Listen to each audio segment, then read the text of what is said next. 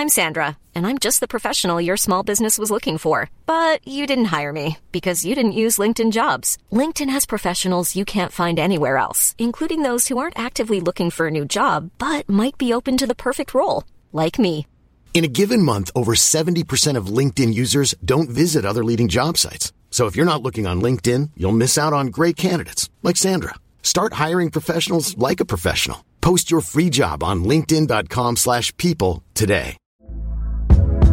Hey there, it's Michelle Norris. I'm host of a podcast called Your Mama's Kitchen. When I travel, I'm usually looking for a way to find a taste of home when I'm not at home. And one of the things I love to do when I am at home is entertain. And Airbnb allows me to do that. When I was in California recently, I rented a house that had a great kitchen. And when we were sitting around the table, we're all thinking, we're in someone else's house. Someone could be in all of our homes as well.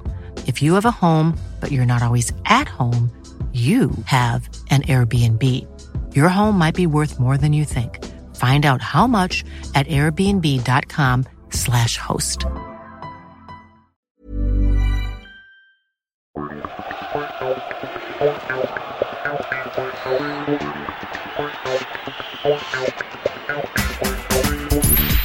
Hello, this is Arsene Wenger. Welcome to this audio production of the Arsenal Matchday program. Europa League, Thursday, September 14th, 2017. Arsenal versus FC Cologne. Kickoff, 8:05 p.m. The contents. The manager, Arsene Wenger. The captain, Per Mertesacker. Voice of Arsenal. Youth. Young Gun. That's me. Exclusive interview. Pressure points. Community. UEFA. Visitors. Match action. Bournemouth. The player interview. My story. My Arsenal. And teams.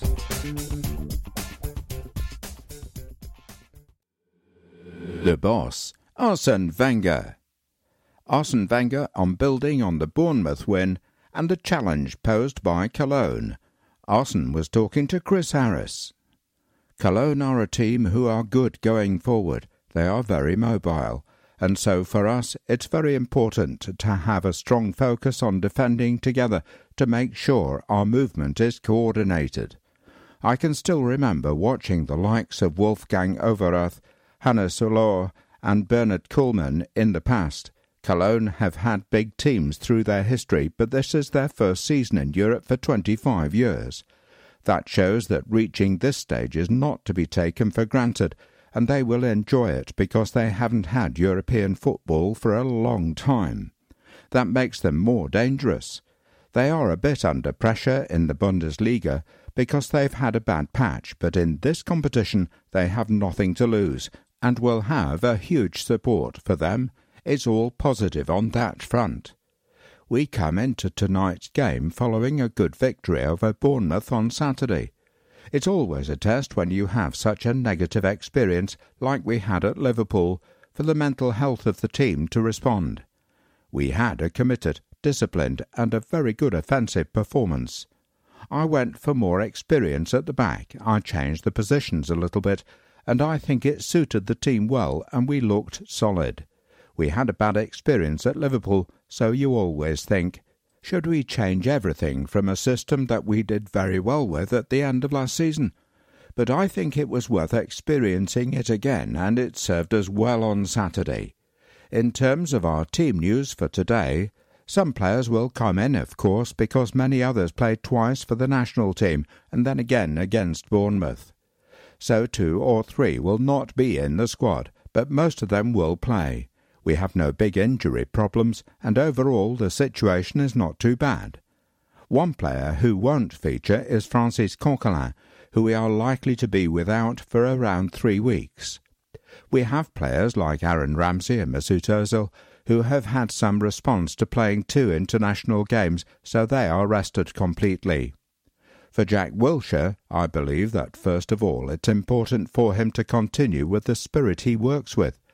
There was always huge pressure on him to come back as quickly as possible. Overall, I think if he can keep calm and focus on his job, he is on a good path. In training, He is getting stronger every day, and that's what we want from him. He was injured at the start of the season, so he was a bit behind the other players, but now he is getting better and better. Every game is an opportunity for him, and this season is a good opportunity for him as well. I know that Olivier Giroud goes into today's game with 99 goals for the club. I have said many times that his contribution has been huge, that he has had a great evolution here. He has shown a very loyal spirit, and he has respect from everybody inside the club as well as from the fans. I wouldn't say the Europa League is our best chance of a Champions League return, but it is an opportunity. I came out many times and said I think the best way is through the Premier League. This is a different competition, and we want to win every competition we play in, but we don't calculate that this is the best way to the Champions League qualification. We have done that for 20 years by doing it in the Premier League.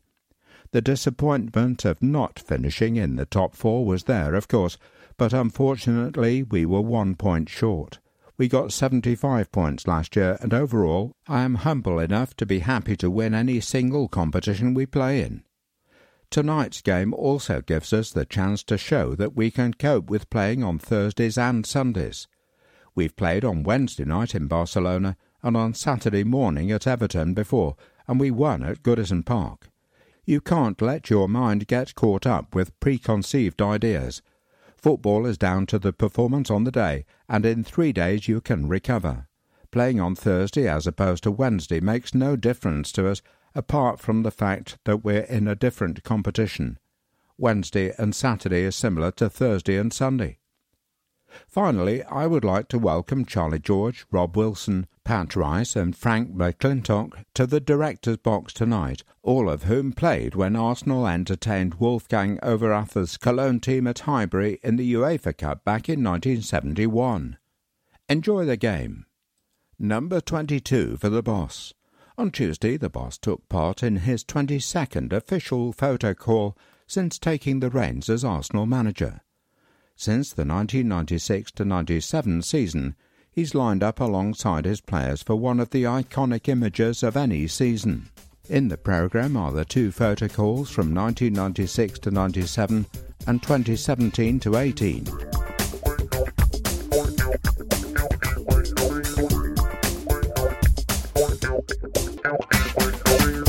The captain, Pa Mertesacker on an important win, Danny Welbeck, and why we shouldn't underestimate tonight's opponents.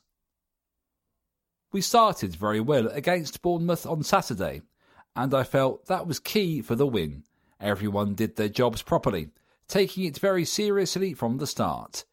You could sense that there was a bit of nervousness around, but the way we started the game helped us a lot in getting down to business and not taking anything for granted. I'm delighted with how we started and how we set the tone for making sure we got a decent result against a Bournemouth side who you can never underestimate. They've done so well in recent years and have established themselves as a solid Premier League team. Scoring 3 was pleasing too. We have to take it as one win. We could have scored more, but that was not the focus. The focus was on how we approached the game, making sure we started on the front foot and got the crowd behind us. You all really supported us in a good way, and I think tonight we can be pleased with how our second home game of the season went. I was pleased to see Danny Welbeck play such an important part in our win at the weekend, and you can really sense that he's benefiting from a full pre-season. What I really liked about his performance was the mentality and the character he displayed from the start. He was aggressive, chasing players and blocking shots. That was more impressive for me. The goals came as a result of that. He was really up for the challenge and wanted to show everyone that he's someone who works hard to get the benefit from that. Danny stopped them from playing out from the back, and that really helped us to settle and get these opportunities. Last season, I think he was unlucky in the box at some points, but he worked so hard to get that going. That speaks volumes about him. We need Danny fully fit, and if we can keep him that way, we've got a major threat. We're delighted with his performance, and it comes from what he gave us physically. He was a real presence up front, chasing the ball when we lost it and reacting very quickly in transition when we lost possession. That's what stood out for me.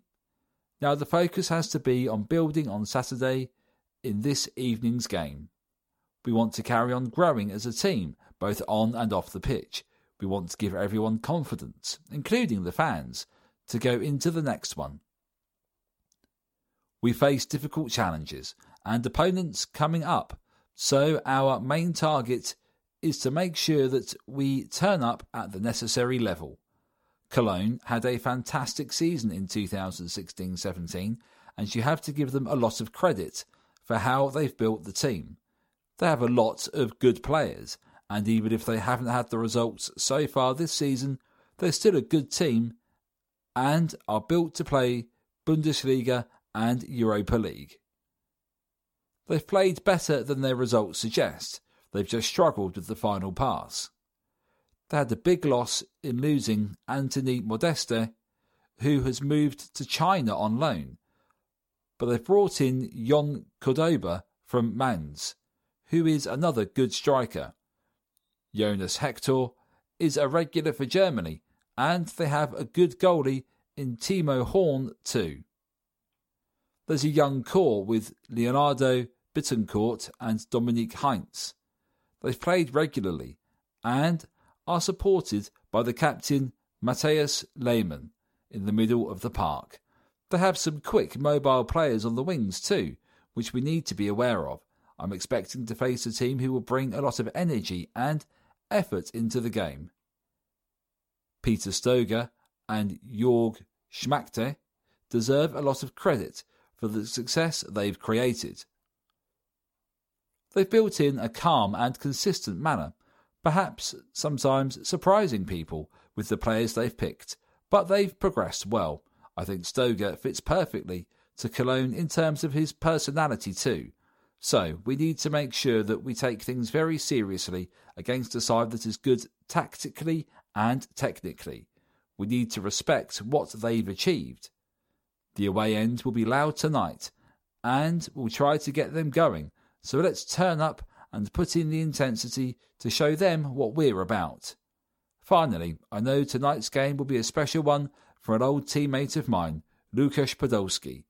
Of course, he played for both teams, and I know he was delighted with the draw. Cologne is his hometown, but he has Arsenal in his heart too, so I'm sure he'll watch and will be delighted to see the teams facing each other tonight. Thanks for your support.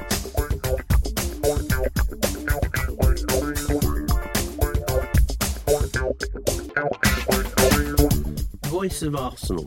Top Sead.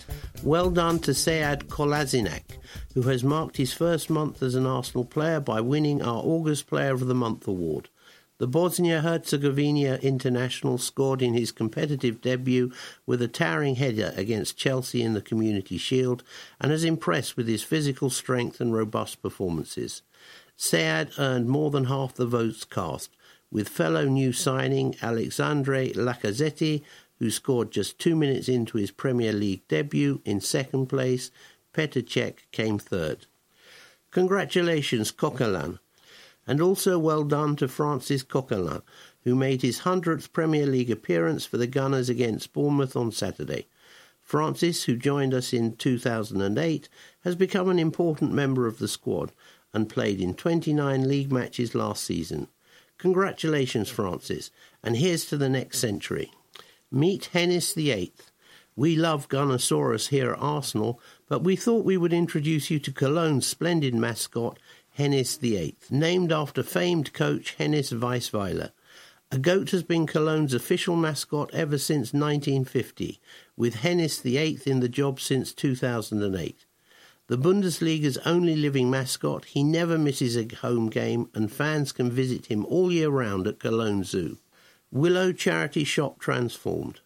Our retail team recently lent their expertise to Arsenal Foundation partner Willow Foundation and its charity shop in Welwyn Garden City, which was transformed with Arsenal memorabilia and stock.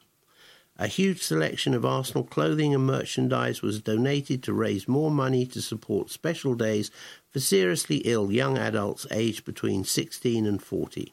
Supporters were also encouraged to donate their old football kit and memorabilia to Willow, and the response saw hundreds of shirts and items donated. Arsenal vice-captain Laurent Koscielny personally donated bags of clothing from his own family, all of which were on sale on the day. Arsenal legend and Willow wife president Bob Wilson was presented with a framed Arsenal shirt worn by Theo Walcott at our annual charity match day, where players and the manager donate a day's wages to the Arsenal Foundation. Europa League information. Tonight is our first Europa League fixture since we reached the final of the competition, then known as the UEFA Cup, in 2000. As is the case in the Champions League, the top 2 clubs in each of the 12 groups will qualify for the next phase of the competition. However, the teams who reach the knockout stages will go into the last 32 and not the last 16, as in the case of the Champions League, where they will be joined by the 8 third-place clubs from the Champions League groups. All our group stage home matches in the competition will kick off at 8:05 p.m, with away games starting at 6 p.m. UK time. Finally, as happened last season, the winner of the Europa League will go directly into next season's Champions League group stage. Get the latest Arsenal magazine. The September 2017 issue of the official Arsenal magazine is out now. This month's edition of our sister publication, a brand new volume no less, includes a fantastic array of exclusive interviews and features that you won't find anywhere else in the world of Arsenal, including an exclusive interview with club captain Per Mertesacker, who opens up about his final season as a pro, why he's determined to end his career with silverware, and what convinced him to become our academy boss from 2018-19 onwards. Also in the September issue, Danny Welbeck takes us inside the first team dressing room. The boss on the business of winning. Rob Holding looks back on a whirlwind first year in N5. 3 or 4 at the back, we assess the debate. Game of Thrones star Alfie Allen discusses his love of Arsenal. Reece Nelson takes us through his breakthrough pre-season. Comedian and resident columnist Alex Brooker is back. Plus, there's all the latest Arsenal women's news, junior Gunners content, and much, much more inside. The Arsenal magazine is priced at £4.25 and is available from Emirates stadiums on match days, all club shops, and via www.arsenal.com. Arsenal on the TV. 2 of our upcoming Women's Super Leagues fixtures have recently been rearranged to allow for live television coverage. Here are the dates for your diary. Man City versus Arsenal, Saturday, September 30th, venue City Football Academy, kick-off 12:30 p.m, live on BT Sport. Arsenal versus Bristol City, Sunday, October 8th, venue Meadow Park, kick-off 12:30 p.m, live on BBC. Olivier's Award. Olivier Giroud's late winner against Leicester City has been voted our goal of the month for August. The France international brought the Emirates Stadium crowd to its feet on the opening day of the Premier League season by heading past Kasper Schmeichel to complete a dramatic comeback and give us a 4-3 victory. The header was Olivier's 99th goal for us and pushed Alexander Lacazette's opener in the same game into second place. Sead Kolasinac's Community Shield header against Chelsea was third, with Aaron Ramsey's equaliser against Leicester finishing fourth. Above and beyond, congratulations to Zachariah Mohammed, who went above and beyond with his programme-selling skills at Saturday's home match against Bournemouth. Mustafa deservedly won a Puma sports bag, and we'd like to thank him for his sterling efforts on the day. If you think one of our programme sellers has gone above and beyond, please let us know by emailing programme@arsenal.co.uk. It's the law. With the laws of football regularly being adapted, Ken Goldman, Vice Chairman of the North Middlesex Referees Society, sheds light on the game's latest changes and talking points. The role of the additional assistant referees in European matches has often caused confusion to spectators and the general public at large. Referred to in the laws of the game as other match officials in Law 6, they operate under the direction of the referee. They assist the referee in controlling the match, but the final decision must always be taken by the appointed referee. Their main objectives are to highlight offences and infringements when they have a clearer view than the referee and determine when the ball is over the line for a goal, a corner or a goal kick. Fever Pitch, the opera. A special production of Fever Pitch will be played at the Union Chapel in Islington from September the 22nd to the 24th. An opera for the people who think that they don't like opera, Fever Pitch, the opera, is the first musical take on Nick Hornby's iconic book about his life as an Arsenal fan. See www.ticketsource.co.uk/Highbury Opera Theatre for tickets. On this day, 1901, Alex James is born. 2013, Mesut Ozil and Chuba Akpom make their Arsenal debuts in 3-1 win at Sunderland. Coming up, Friday, the under-23s host Leicester. Saturday, the under-18s visit Manchester United in the Premier League Cup. Sunday, we travel to Chelsea in the Premier League. Wednesday, it's Doncaster at home in the Carabao Cup. Nelson's Awesome August. Reiss Nelson has been rewarded for his impressive start to the season by picking up the Premier League 2 Player of the Month award for August. The 17-year-old scored 5 times in just 3 games over the course of the month, with braces in wins over Derby County and Manchester City and a goal against Liverpool. Reiss beat off competition from 7 other contenders to win the award, having been chosen by a panel from the Premier League Football Development Department. He was nominated for the award by the managers of each of our opponents. Ref Watch, Xavier Estrada Fernandez. This evening's referee is Xavier Estrada Fernandez from Lleida in Spain. The 41-year-old is an experienced La Liga official who has been a full international for FIFA since 2011. Premier League table. First, Man City. Played 4, won 3, drawn 1, lost 0, 4-12, against 2, goal difference 10, points 12. Second, Manchester City, played 4, won 3, drawn 1, lost 0, 4-10, against 2, goal difference 8, points 10. Third, Chelsea, played 4, won 3, drawn none, lost 1, 4-8, against 5, goal difference 3, points 9. Fourth, Watford, played 4, won 2, drawn 2, lost none, 4-7, against 3, goal difference 4, points 8. Fifth, Tottenham, played 4, won 2, drawn 1, lost 1, 4-7, against 3, goal difference 4, points 7. 6. Huddersfield, played 4, won 2, drawn 1, lost 1, 4-4, against 2, goal difference 2, points 7. 7th, Burnley, played 4, won 2, drawn 1, lost 1, 4-5, against 4, goal difference 1, points 7.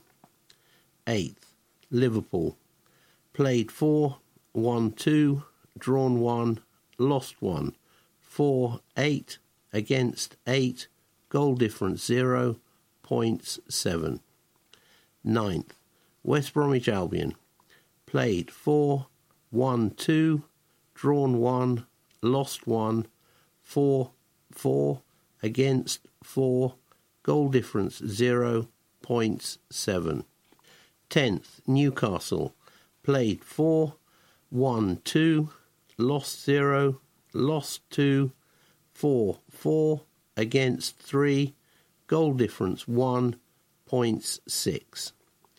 11th, Arsenal, played 4, won 2, drawn 0, lost 2, 4, 7, against 8, goal difference -1, points 6. 12th, Stoke City, played 4, won 1, drawn 2, lost 1, 4, 4, against 4, goal difference 0, points 5. 13, Southampton, played 4, won 1, drawn 2, lost 1, 4, 3, against 4, goal difference -1, points 5. 14, Brighton and Hove Albion, played 4, won 1, drawn 1, lost 2, 4, 3, against 5, goal difference -2, points 4. 15, Swansea, played 4, won 1, drawn 1, lost 2, 4, 2, against 5, goal difference -3, points 4. 16, Everton, played 4, won 1, drawn 1, lost 2, 4, 2, against 6, goal difference -4, points 4. 17, Leicester, played 4, won 1, drawn 0, lost 3, 4, 6, against 4, goal difference -2, points 3. 18, West Ham, played 4, won 1, drawn 0, lost 3, 4, 4, against 10, goal difference -6, points 3. 19, Bournemouth, played 4, won 0, drawn 0, lost 4, 4, 1, against 8, goal difference -7, points 0. Crystal Palace, played 4, won 0, drawn 0, lost 4, 4, 0, against 7, goal difference -7, points 0. As at September the 12th, 2017. Premier League stats. Chances created. Mesut Ozil, 15. Granit Xhaka, 8.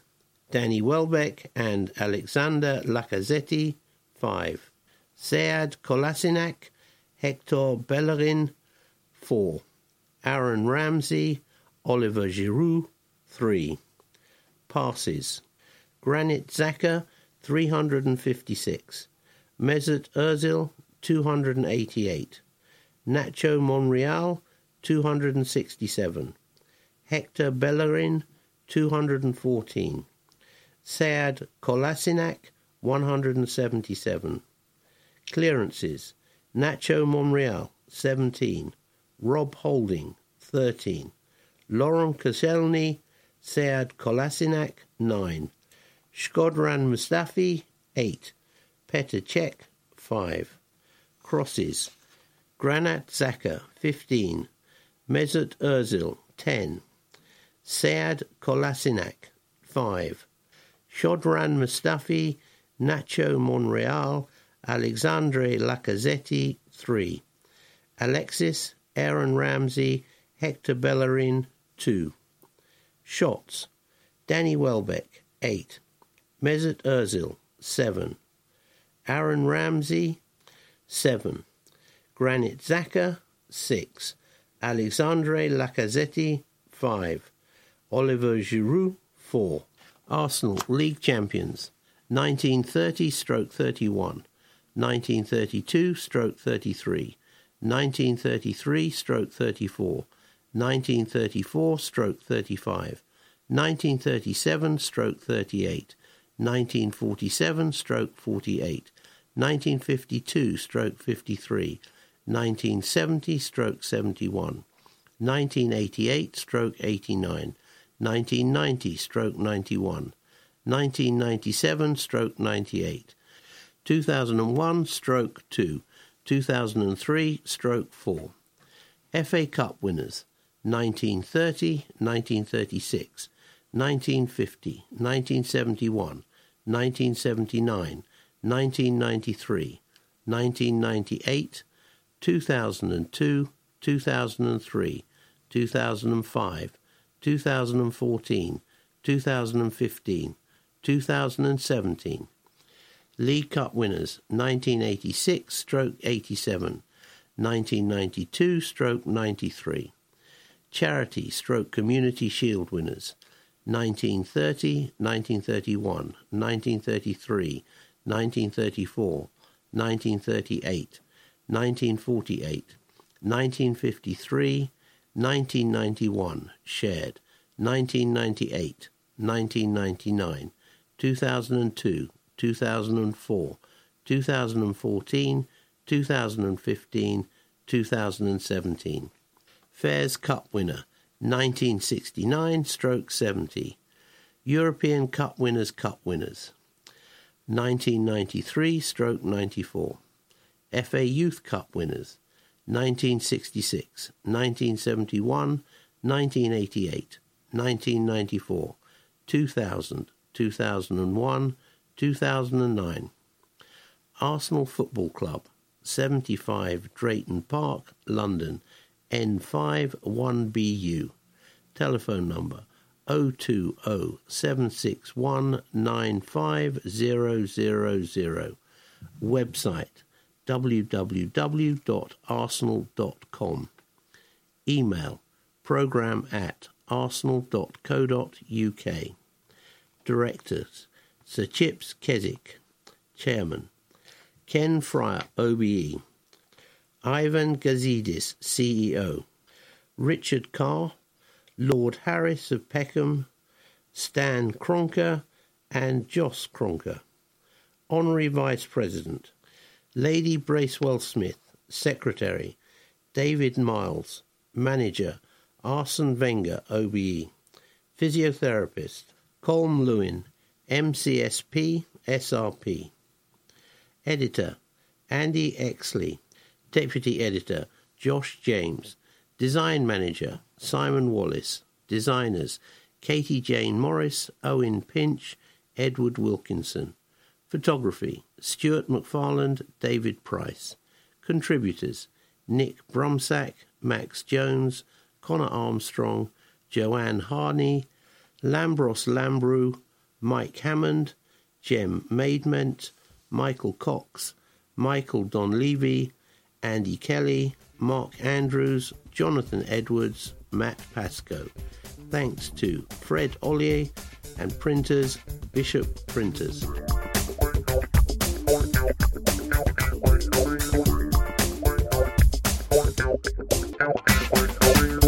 Arsenal Youth.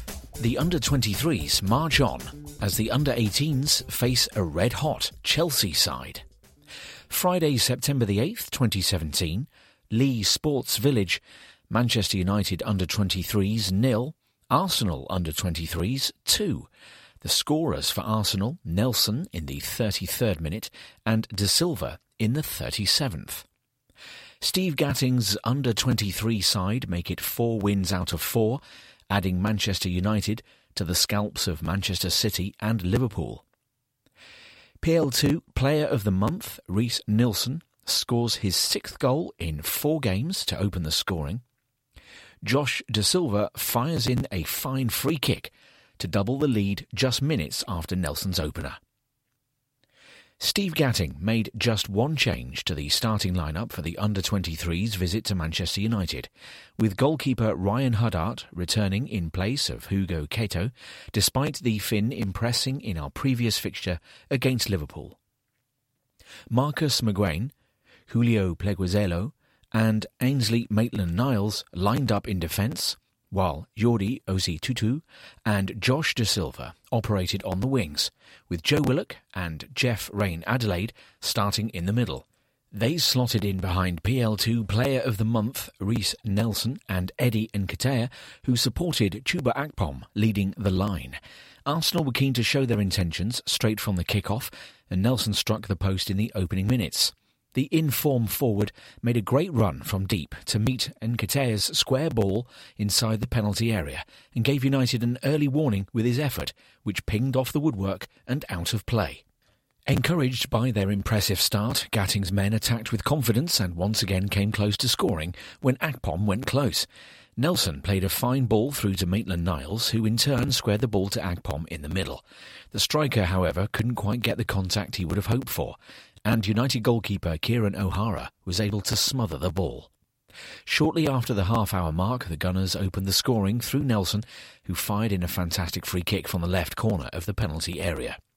The 17-year-old curled the ball wonderfully into the top corner, leaving O'Hara with no chance.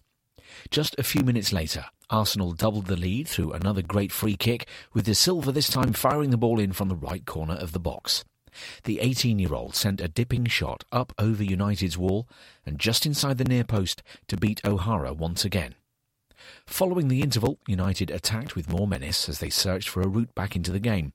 The hosts came close to doing just that through half-time.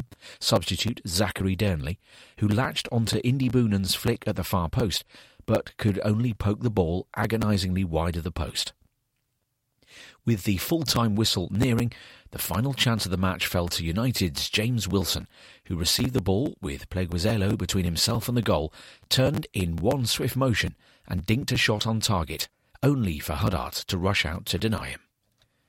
The team for Arsenal: Huddart, Oise Tutu, Maguire, Pleguezuelo, De Silva, Maitland-Niles, Willock, Nketiah, Nelson, Reen Adelaide and Akpom.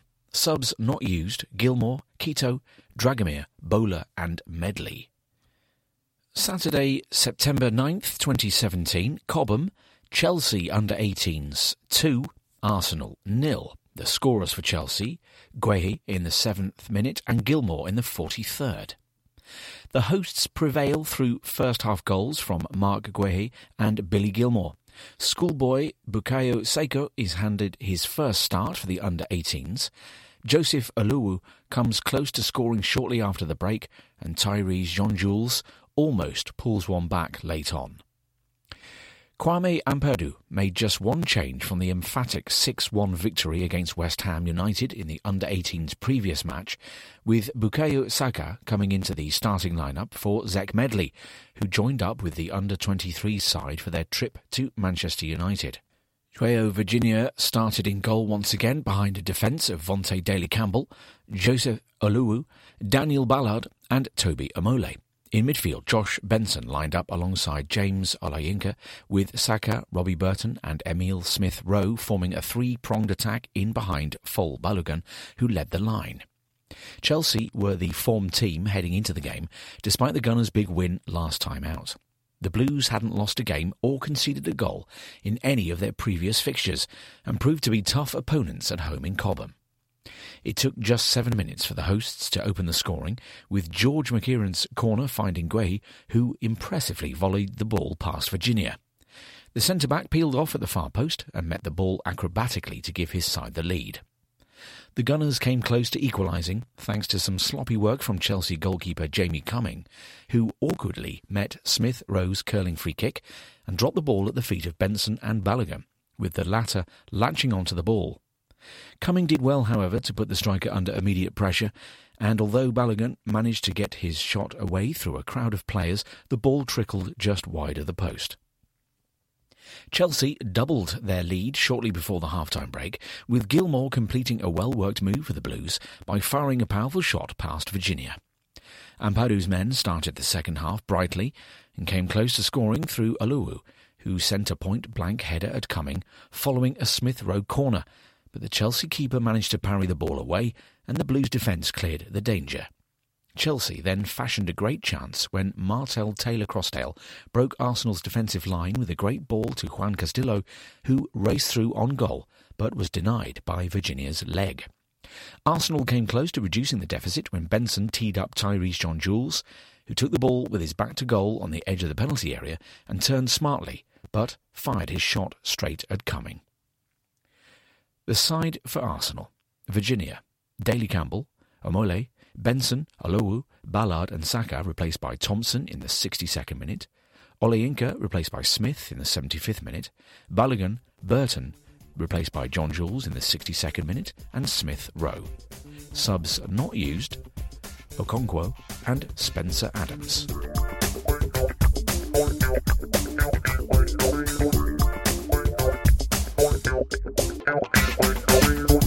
Young gun, the next generation in their own words.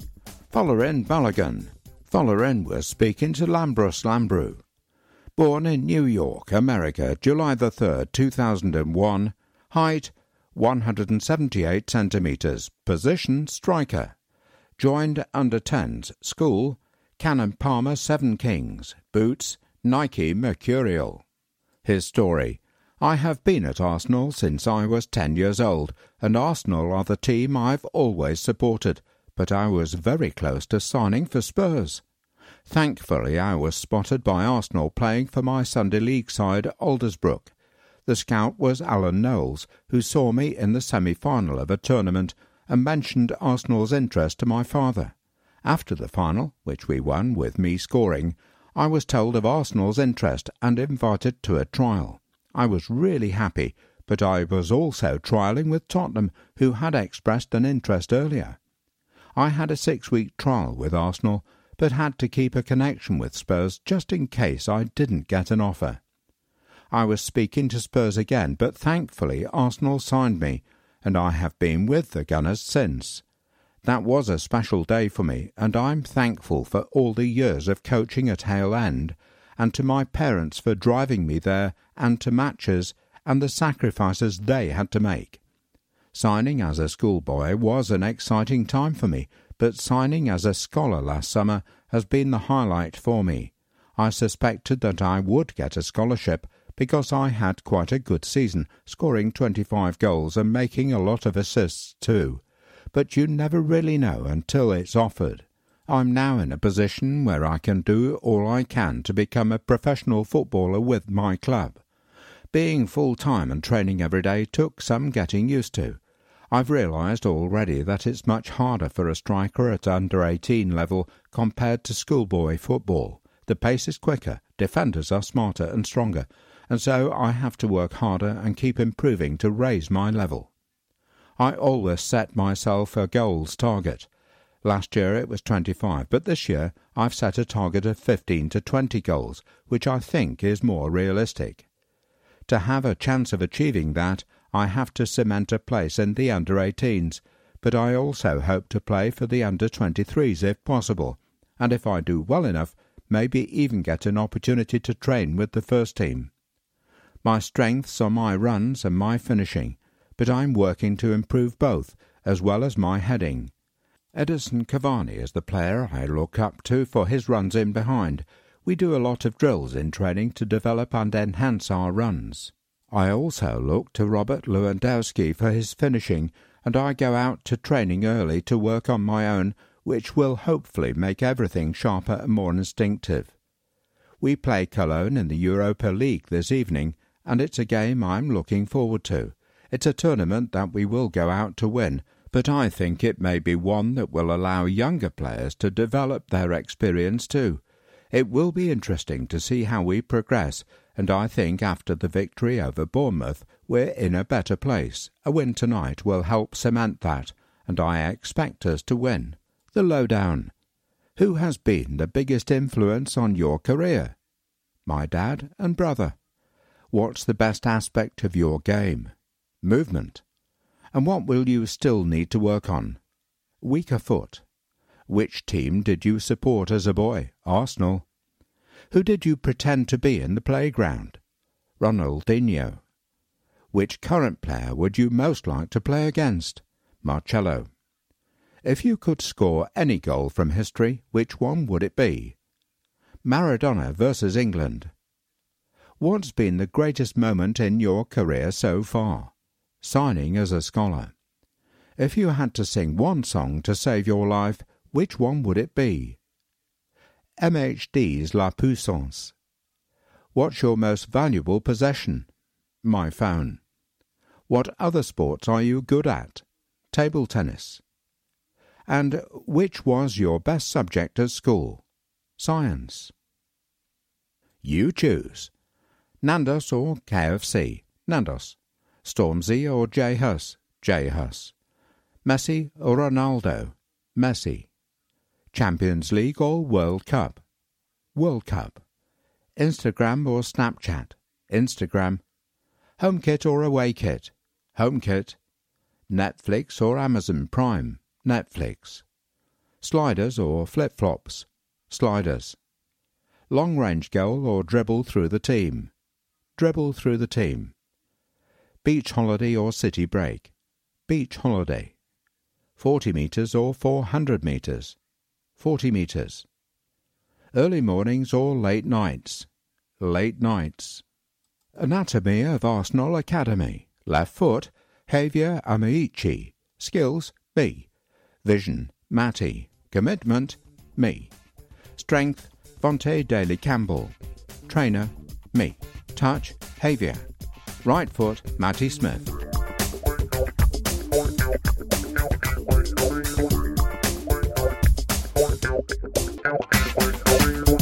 That's me. Lukasz Podolski celebrates winning at White Hart Lane. Jamie Conroy was in the thick of the celebrations with Poldy, as you can see in this fantastic picture taken by club photographer Stuart McFarlane. Name, James Conroy. Occupation, Operations Coordinator, Arsenal FC. Photo date, March 16th, 2014.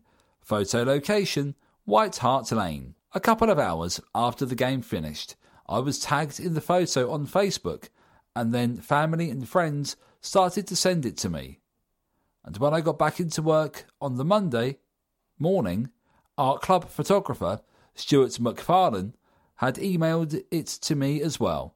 The final whistle had gone on our 1-0 win at White Hart Lane in 2014, and the fans were celebrating. It had been a great defensive performance after Tomasz Rosicki's very early goal. As we were celebrating, I saw Stuart and Poldy running over to the Arsenal fans, and then suddenly I could see Poldy in the crowd. I was about 5 rows back, and everyone around me ran forwards, so I scrambled towards Poldy too. It was one of those times when you just can't help yourself. It was a fantastic moment, and great day for my 2 uncles who had gone with me. It was their first time at White Hart Lane, and that made what happened at the end even more memorable. On the day, I had met up with a few other Arsenal staff at the 12 Pins in Finsbury Park, and then jumped on the tube to Seven Sisters and walked from there to the stadium. The match itself was of course memorable for Rosicki's rocket after just 2 minutes, but to be honest, the rest of the game was a bit of a blur. My most vivid memory, apart from Poldy, was our fans singing the 49ers song for ages and ages after the final whistle. Winning away from home at a place like White Hart Lane and celebrating with a player who you felt really understood the emotions of the crowd, it doesn't get much better than that. I've been an Arsenal fan all my life. I was born in Camden and come from a family of Gooners. I don't recall the first time I went to Highbury, but I remember my first away game. We beat Barnsley in the pouring rain in the 1995-96 season, and Dennis Bergkamp scored. Next month, I would have worked for Arsenal for 11 years. It can be pretty difficult sometimes after a disappointing result, but I'm really proud to work for this great club. Are you in an Arsenal picture? Have you spotted yourself in a famous Arsenal picture? If you have, we'd love to hear your story. Email programme@arsenal.co.uk or call 0207 704 4130 and ask to speak to the editor.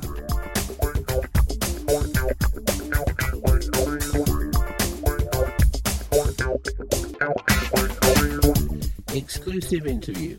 Golden Poldy. Words Nick Bromsack. Tonight's fixture will kick off shortly after 4 a.m. in Japan, but that won't stop Lukas Podolski from watching two of his former teams in action.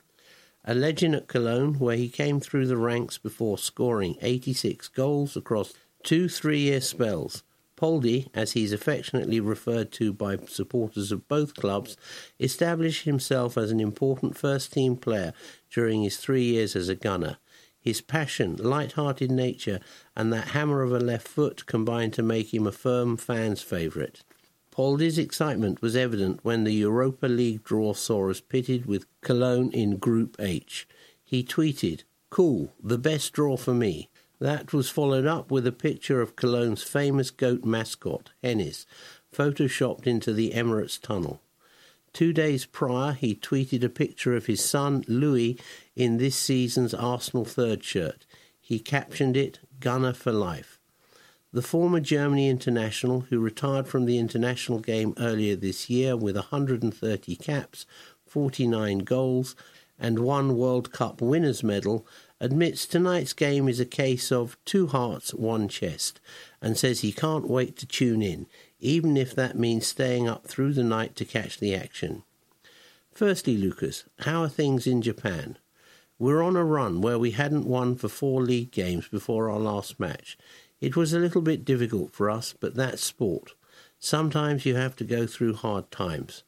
Hopefully we can continue to turn it round. We can't reach the top positions or get relegated, so we need to finish the league season the best we can. Culturally, how different has it been moving to Asia? How are you settling in? I've been here before with the national team, with Bayern Munich and with Arsenal too. It's not that new for me here, even if I only spent a few days at a time in Japan. It's a bit different to Europe, but it's all going well. The people are friendly, the streets are clean, the culture is very disciplined, and the league is one of the best in Asia. Our team had a bad run, but I think we can do better. Let's see what happens in the next weeks. Our target for the next few weeks is to reach a top position in the league. Tonight's match is one that's certainly very special for you. What was your reaction to the draw? It's amazing. This was the best draw for me. My club Cologne and my club Arsenal playing against each other. So this is a case of 2 hearts, 1 chest. Yes, because everyone knows my club is Cologne, from the youth team to the first team. I'm a Cologne boy, but I had a fantastic 3 years in London with Arsenal, with the fans, with the club, with the people there. I still communicate with the fans, and this is going to be a great match. I'm looking forward to watching both games on television. The game kicks off just after 4 a.m. Japanese time. Will you be watching? Of course. For this game I will stay up. There's a life off the pitch, and I have great memories of my time in Cologne, because I'm from there, and also with Arsenal. From my first day, I felt good at the club because of the players, the coaches, the staff, and the fans. The supporters made a song for me, and there was always a good atmosphere here. I'm still in love with the fans of Arsenal, and I'm a gunner. I'm looking forward to coming back to visit the stadium one day and to say hello to the fans. My heart is always there, like in Cologne and Istanbul, where you keep your good memories. I'm a gunner in my heart. You've got such a good relationship with fans from Cologne and Arsenal. That's always seemed to be particularly important for you. Of course, because that's important. When you're a footballer, you play for the 90 minutes. You have to remember that the fans are the club. They are the ones who have always been there and always will be there. The fans are the heart. They stay forever and they are very special. The fans at Arsenal were very special. The logo, the cannon. I have a lot of memories, which is always good when you finish your career and can look back at great times in London, in Istanbul, in Japan, in Munich and in Cologne. You have great memories on and off the pitch, and that has always been important for me. What are your overriding memories from your time with Arsenal? It's always difficult to say. I'm often asked which my favourite goal was, but it's tough to pick one because every moment was special. I remember my goal at Anfield, my first for the club, the derbies against Tottenham, but as well when I'd warm up at the Emirates and the fans would get up and sing my name. Those are the things I remember, not just the goals. I really remember when the fans would stand up and shout my name. It's always something important. I remember the picture with the fans in the stand after we won at Tottenham. That was a great memory. So was the Asia Tour in 2013. Then there's the volley against Montpellier in the Champions League too. There are lots of memories, also from London as a city. The staff at the club, who were always friendly and helpful. That was nice at Arsenal, and helps to make the club great. You mentioned that one particular picture of you celebrating with the fans at White Hart Lane after we beat Tottenham in 2014. How special were those derbies? When you play derbies, they are always special for me. I come from a generation who always fight on the pitch. Now the derbies have become a little too friendly for me. When there's an important derby, you have to fight on the pitch. You have to motivate the fans, and that's why derbies have always been special for me. When you look back at your time with Cologne, what are your standout memories? I came through the youth and became a national team player there. Of course, number one is Cologne. I'm a Cologne boy, so the club is my number one, always and forever. When I was younger, I'd watch from the stands. I have some bad memories because we were relegated, but in sport, sometimes you have to keep going when you're losing or when things aren't going so well. But Cologne is my city, my club, and I'll always be a Cologne boy. The relationship with the fans there has always been very special for me. Whenever I'm in the stadium or in the city, the fans are always friendly. Which players would you enjoy watching when you went to Cologne games as a kid? There was Pierre Littbarski, Thomas Hessler, Tony Polster, Bodo Illgner, and players from that generation. I didn't always have a hero or watch out for a player. I looked out for the club, for the logo and the fans. My hero was always the Brazilian Ronaldo, but I loved watching Cologne, the whole team. Finally, Lucas, we saw you post an Instagram picture with Reiss Nelson in May 2014. You must be pleased to see his progress. Yes, I knew him when he was young because we have the same sponsor. I met with his family, his brothers, and we are still in touch. He's doing well every year, and I hope to see him playing in the Premier League soon. He's a good friend, a young player, and a real talent. I hope he will make a great career. What impressed you about him back then? He was really fast and had a great shot. He has something special. He's very skillful, but he still needs to learn about things like how to defend and maybe the tactical side too. When I was 17, I was at the same level. I had good coaches and learned a lot. I hope he will do it well. We're still in touch. He's a good friend, and I hope I will see him in the first team soon.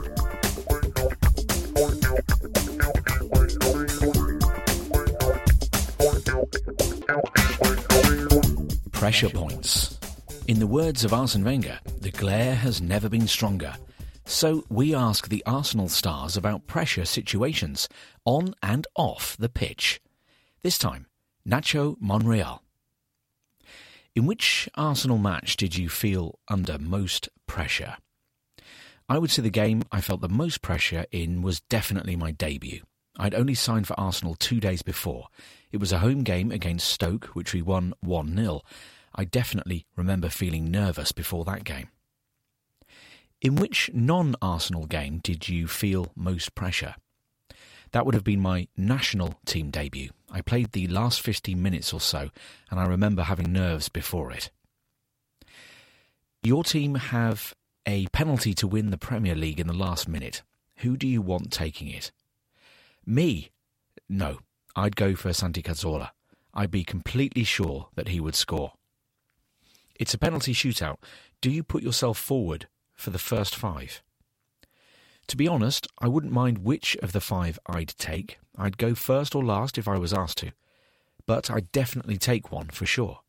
What is the most pressurised part of a match day for you? I'm usually okay on a match day, actually. The moment I'd pick out is just before the referee blows his whistle. I feel most under pressure the 2 or 3 minutes before the game starts. Arsenal are winning a cup final 1-0 with 5 minutes to go, but you're unable to play, watching at home.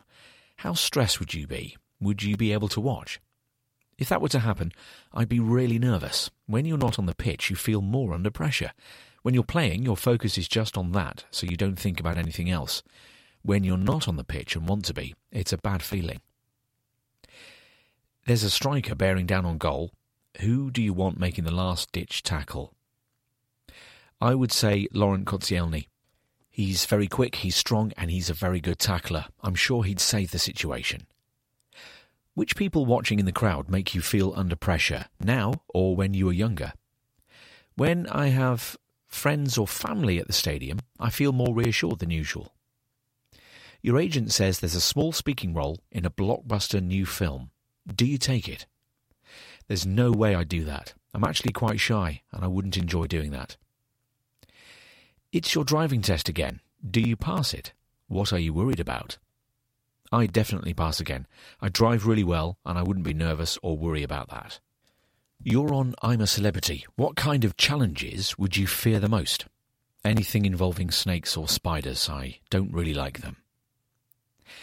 You move clubs to a country which speaks a different language, and you're told you have 3 months before you have to do interviews. Any chance? How would you learn? Oh, I don't think I could do that. I've been in England for nearly 5 years now, so I can speak English, but I think after 3 months it would have been hard. I think you start to feel as though you can understand a new language after around 6 months, so maybe at that point. You have dinner guests arriving in 30 minutes and nothing's prepared. Could you cook a meal? What would it be? What would they think of it? That's tough, but yes, I could do it. I'd probably make a salad. I'd cook some chicken and, of course, have it with nachos and cheese. You've been told you have a year to learn another sport and play it professionally. What would you choose? What would definitely be impossible? I love tennis, so I'd probably go with that, but I wouldn't be able to play it professionally. I don't play it a lot, but I really enjoy it. My favourite tennis player is Rafael Nadal. You're in a karaoke bar.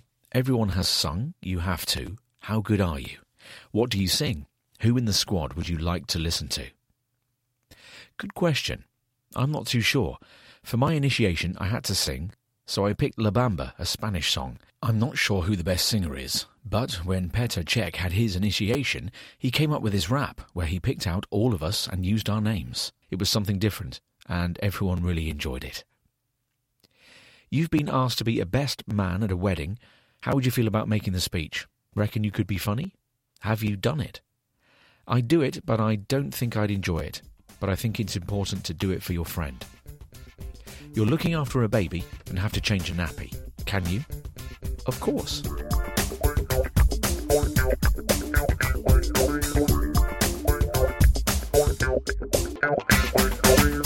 Community. Using the power of the Arsenal name to positively impact the lives of young people since 1985. Twitter in the community. Arsenal community. Rivalries put aside for #Game4 Grenfell. Where are they now? Lottie Bramman-Jones. When were you involved with Arsenal in the community? September 2013 to July 2014, during the final year of my languages degree. What was your role? I did a bit of everything, leading stadium tours, language sessions, basic admin. I also helped plan a big event for schools at Emirates Stadium for the 2014 World Cup. What are you doing now? I'm now in a management role at a wine company, but also still volunteer with Arsenal in the community. I accompany a blind elderly lady with a season ticket in the North Bank to every home game and some away games too. How did your time with the club's community department help you in your current role? I gained so much confidence in giving presentations, taking ownership of projects, and experience of working with a variety of people. Hiring for your small business? If you're not looking for professionals on LinkedIn, you're looking in the wrong place. That's like looking for your car keys in a fish tank. LinkedIn helps you hire professionals you can't find anywhere else, even those who aren't actively searching for a new job but might be open to the perfect role. In a given month, over 70% of LinkedIn users don't even visit other leading job sites. So start looking in the right place. With LinkedIn, you can hire professionals like a professional. Post your free job on linkedin.com/people today. Hey there, it's Michelle Norris. I'm host of a podcast called Your Mama's Kitchen. When I travel, I'm usually looking for a way to find a taste of home when I'm not at home. And one of the things I love to do when I am at home is entertain. And Airbnb allows me to do that. When I was in California recently, I rented a house that had a great kitchen. And when we were sitting around the table, we were all thinking, we're in someone else's house. Someone could be in all of our homes as well.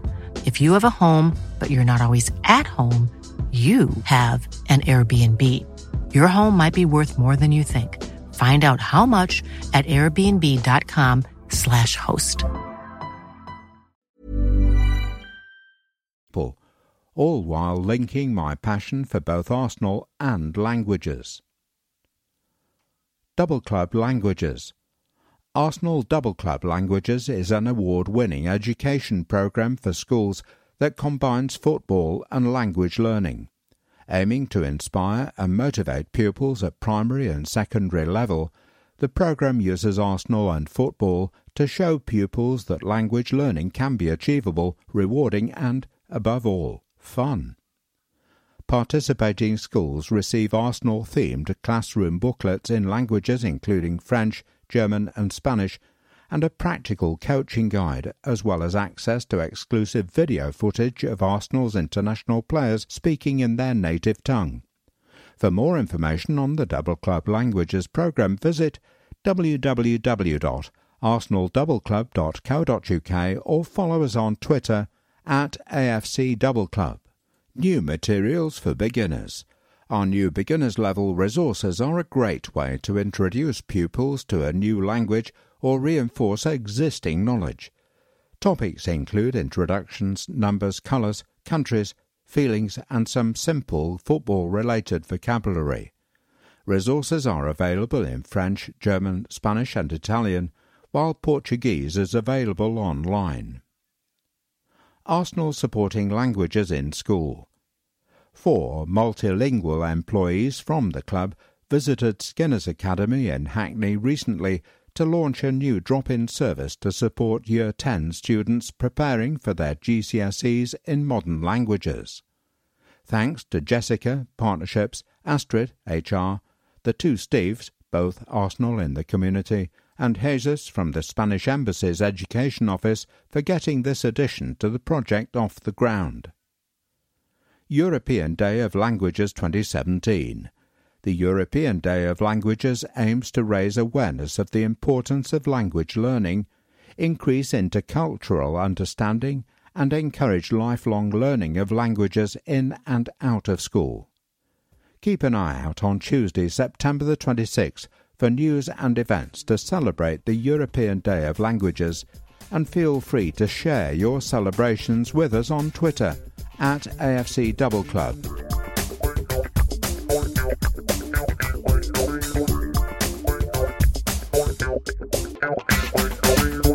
Perfect 10th. Following 19 consecutive seasons in the UEFA Champions League, Arsenal embark on their first ever Europa League campaign tonight.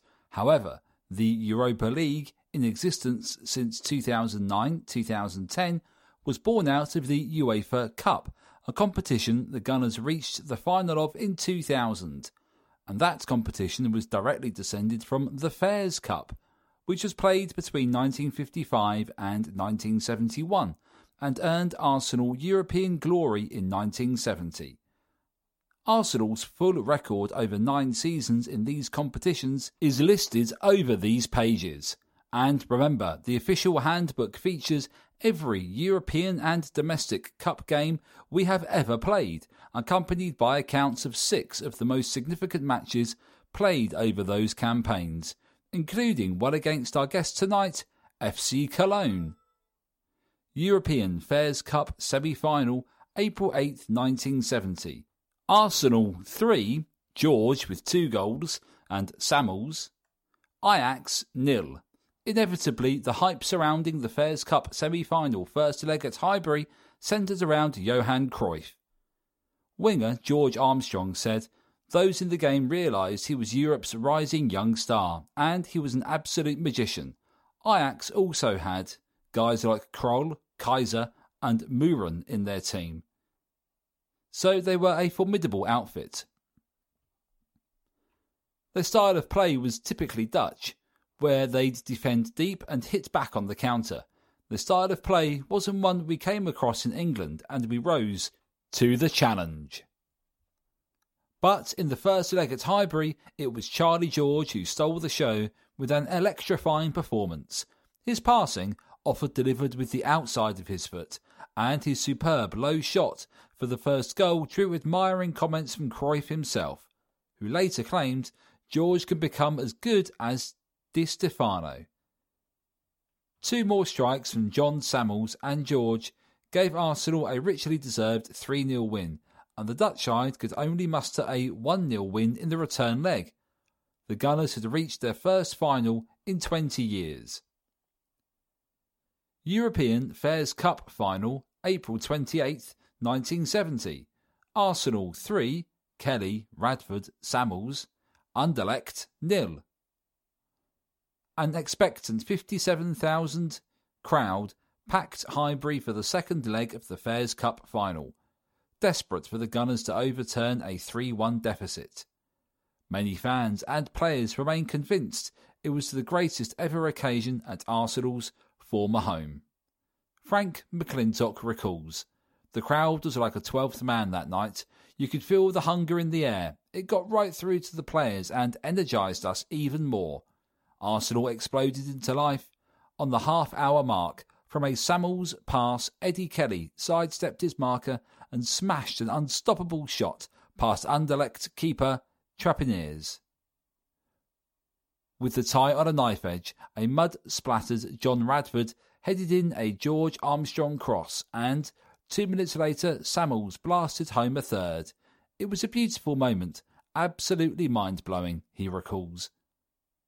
To bring Arsenal within touching distance of the trophy. "The last few minutes were like Chinese water torture," says McClintock, as Ian Mulder rocketed a shot fractionally wide for the Belgians. But after 4 minutes of injury time, the referee blew his whistle, and Arsenal had landed their first trophy since 1950. As the jubilant players completed a lap of honour with the trophy, Highbury erupted in joy. European Fairs Cup 4th round, March 9, 1971. Arsenal 2, McClintock and Story. FC Cologne 1, Thielen. Fairs Cup holders Arsenal threatened to overrun their West German opponents in the early stages of the Fairs Cup quarter-final at Highbury, with Frank McClintock going close early on before the Arsenal skipper capitalised on a chance following a goal-mouth scramble. Yet Cologne were a highly effective unit, with World Cup veterans Wolfgang Overath in midfield and striker Hans Lohr, who had helped West Germany knock out defending World Cup champions England at the 1970 tournament, and they refused to panic. Then an in-swinging corner from fullback Thielen caught goalkeeper Bob Wilson unsighted at the near post and flew in off the woodwork. The 1-1 half-time score was harsh on Arsenal, but they struggled to press home their advantage in the second half. Peter Story thundered the ball home through a congested penalty area to give Arsenal a 2-1 win on the night, but Cologne coach Ernst Ockwerk's comment, "Arsenal did not make the best of their chances and we will win 1-0 in Cologne," proved to be spot on. The double-chasing Gunners would lose their Fairs Cup crown under controversial circumstances a fortnight later. UEFA Cup, first round, second leg, September 29th, 1982. Arsenal 2, Dasaev own goal and Chapman. Spartak Moscow 5, Shestov, Rodionov, Cherenkov with 2 goals, and Guess. Despite the Gunners being slightly fortunate to escape with a 3-2 away defeat in the Russian capital, Terry Neal's side appeared to have more than a glimmer of hope at Highbury in the second leg, although the manager had warned before the match, Spartak are quite capable of sneaking the game if we do anything silly. On a memorable, if surreal night at Highbury, a 28,445 crowd witnessed a Spartak masterclass, with several members of the Soviet Union's World Cup squad in full flow.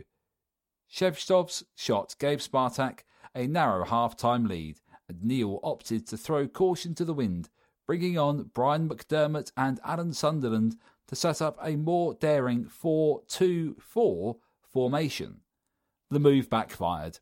As Arsenal committed more men forward, strikers Rodionov and Cherenkov combined to put Arsenal to the sword, and Spartak played technical football that was on a different plane from Neil's side.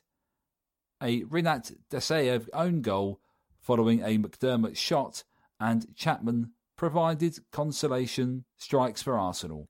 But after Edgar Guess had added a fifth on the night for the visitors to give them an 8-4 aggregate lead, Gunners fans broke into spontaneous applause every time the Russians began passing the ball around. It wasn't ironic applause either, it was heartfelt, with the Russians gathering in the centre circle after the final whistle to receive a standing ovation from the sporting Highbury crowd. UEFA Cup quarter-final first leg, March 16th, 2000. Arsenal 2, Henry and Ljungberg, Werder Bremen 0. Arsenal's UEFA Cup quarter-final clash with the Bundesliga side is fondly remembered for Ray Parler's superb, if totally unexpected, second-leg hat-trick, which sealed the Gunners' 6-2 aggregate victory. But it was an impressive 2-0 home win in front of a boisterous 38,000 crowd that set Wenger's side up for that memorable night in Bremen. The Germans struggled to make any impact on Arsenal's well-marshalled defence. Striker Thierry Henry, in his first season at Highbury, went close, before slotting home when one-on-one with the goalkeeper to score a goal that would later become his trademark. Freddie Ljungberg, discovering his poise and touch 18 months after joining Arsenal, added a second.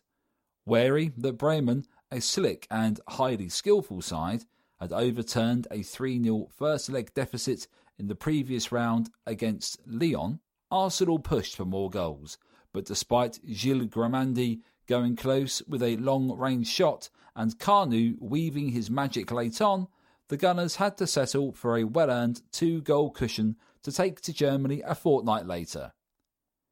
UEFA Cup Final, May 17th, 2000. Parken Stadion, Copenhagen. Galatasaray 0, Arsenal 0. Galatasaray win 4-1 on penalties.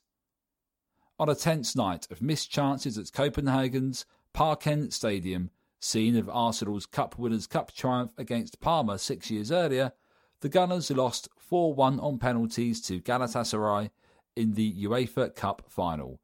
The Istanbul side had completed the Turkish double that season and were confident from the beginning against Arsene Wenger's side. In normal time, defender Martin Keown went closest to breaking the deadlock, but he skied his shot over Brazilian goalkeeper Claudio Taffarella's crossbar from only 5 yards out. Winger Mark Overmars' low, firm shot was also smartly saved by the Brazilian keeper. In extra time, with the golden goal ruling in place, Thierry Henry narrowly failed to convert 3 good chances, and the game ended 0-0 with Arsenal unable to press home their one-man advantage following Haji's dismissal. During the penalty shootout, Davor Suker and Patrick Vieira missed their spot kicks, allowing Galatasaray to run out 4-1 winners. The final nail in Arsenal's coffin was hammered home by former Tottenham star George Popescu, whose decisive spot kick gave his team their first ever European victory.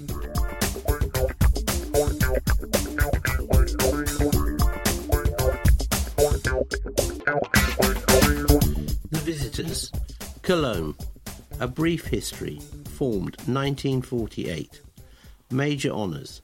Bundesliga champions 1962, 1964, 1978. Bundesliga 2, 2000, 2005, 2014. German Cup 1968, 1977, 1978, 1982. Stadium, Rheinenergiestadion. Stadium capacity, 49,698. Nickname, Die Geißbocke, the Billy Goats. Official website, www.fc.de. Cologne returned to European competition this evening after a 25-year absence. The German club were frequent participants on the European stage in the 1960s, 70s and 80s, especially in the UEFA Cup, where they progressed to the final in 1985-86, losing to Real Madrid. However, there has been no European involvement at all during the past quarter of a century. Cologne's last continental outing coming in the first round of the 1992-93 UEFA Cup, when they were eliminated after a 3-0 second-leg defeat by Celtic in Glasgow. Evidently, there was much jubilation on the banks of the Rhine in May when Cologne took 7 points from their last 3 matches to claim 5th place in the Bundesliga and ensure themselves a berth in the group stage of the UEFA Europa League. It was an achievement few could have foreseen for a club whose recent history has been characterised by a series of relegations and promotions between Germany's top 2 divisions. Indeed, Cologne's 9th place finish the season before last was the first time they had ended up in the top half of the Bundesliga table since they finished 4th and last qualified for Europe way back in 1991-92. The club's fortunes have been revived by Austrian coach Peter Stöger, who is now in his 5th season at the helm. It was he who led the Geißbocke, Billy Goats, to the 2nd Division title in his first campaign and has led them ever upwards in the top flight since then, to 12th, 9th and 5th, despite the club's relatively limited resources by Bundesliga standards. Faced with the treble challenge this season of Bundesliga, DFB Pokal, German Cup, and Europa League, it remains to be seen how Stöger will manage those resources. He will certainly feel the loss of the man who did most to make Cologne such a hot property last season, French striker Anthony Modeste, whose tally of 25 Bundesliga goals amounted to almost half of the team's total and was bettered only by Borussia Dortmund's Pierre-Emerick Aubameyang, 31, and Bayern Munich's Robert Lewandowski, 30. While Modeste preferred to move on an extended loan to Taijin Quanjian in China, the bulk of last season's squad has remained in situ, with only a handful of new arrivals, including the man earmarked to take on Modeste's goal-scoring duties, Colombian striker John Cordoba, who has come in from Bundesliga rivals Mainz. It has not been the best of starts to the season for Stöger's men, with August defeats in their opening 2 league games, 1-0 away to local rivals Borussia Mönchengladbach and 3-1 at home to Hamburg, being followed by a 3-0 defeat away to Augsburg last Saturday. Their fixture list doesn't get any easier, with a trip to Borussia Dortmund next up on the schedule this coming Sunday evening. First things first, though, Cologne will be eager to make a positive start tonight to their long-awaited return to Europe. The squad: Timo Horn, goalkeeper, born Cologne, Germany, 12th of May 1993. Previously, none. Info: one of several locally born players in the Cologne squad. He has been the first-choice goalkeeper for the past 5 seasons. He was selected by his country for the 2016 Olympics and played in the final, which Germany lost to host nation Brazil on penalties. Shirt number 1. Sven Müller, goalkeeper, born Cologne, Germany, 16th of February 1996. Previously, none. Info: another native Rhinelander. Müller vies as understudy to Timo Horn with the more experienced Thomas Kessler. He made his one and only Bundesliga appearance in a 0-0 draw against Wolfsburg in September last year. Shirt number 35. Lukas Klundner, defender, born Euskirchen, Germany, 26th of May 1995. Previously, none. Info: a promising young right-back who can also operate in midfield. He scored his first Bundesliga goal in a local derby against Bayer Leverkusen last May before earning selection for Germany's triumphant under-21 side at the European finals in Poland. Shirt number 24. Fredrik Sorensen, defender, born Copenhagen, Denmark, 14th of April 1992. Previously, Juventus, Bologna, Juventus, Verona. Info. Once on the books of Juventus and close to joining Leeds United in 2014, the Danish centre-back has been with Cologne since 2015, has become a cult hero with the locals. He scored the team's first Bundesliga goal this season. Shirt number 4. Dominik Heinz, defender, born Neustadt in der Weinstraße, Germany, 15th of August 1993. Previously, Kaiserslautern. Info. A tall centre-back, the 24-year-old has been the linchpin of the Cologne defence since joining from Kaiserslautern 2 years ago. Under contract with the club until 2021. He will, like most of his teammates, be making his European debut this evening. Shirt number 3. Dominic Maro, defender, born Nürtingen, Germany, 4th of March 1987. Previously, Reutlingen, Nürnberg. Info. Although born and bred in Germany, the central defender has won 7 tracks for Slovenia, qualifying to play for them by parentage. Joined Cologne from Nuremberg in 2012, winning promotion to the Bundesliga in his second season. Shirt number 5. Janis Horn, defender, born Brunswick, Germany, 6th of February 1997. Previously, Wolfsburg. Info. Recently called up to make his debut for the German under-21 side, the 20-year-old left-back is a new summer signing from Wolfsburg, for whom he made 13 Bundesliga appearances last term.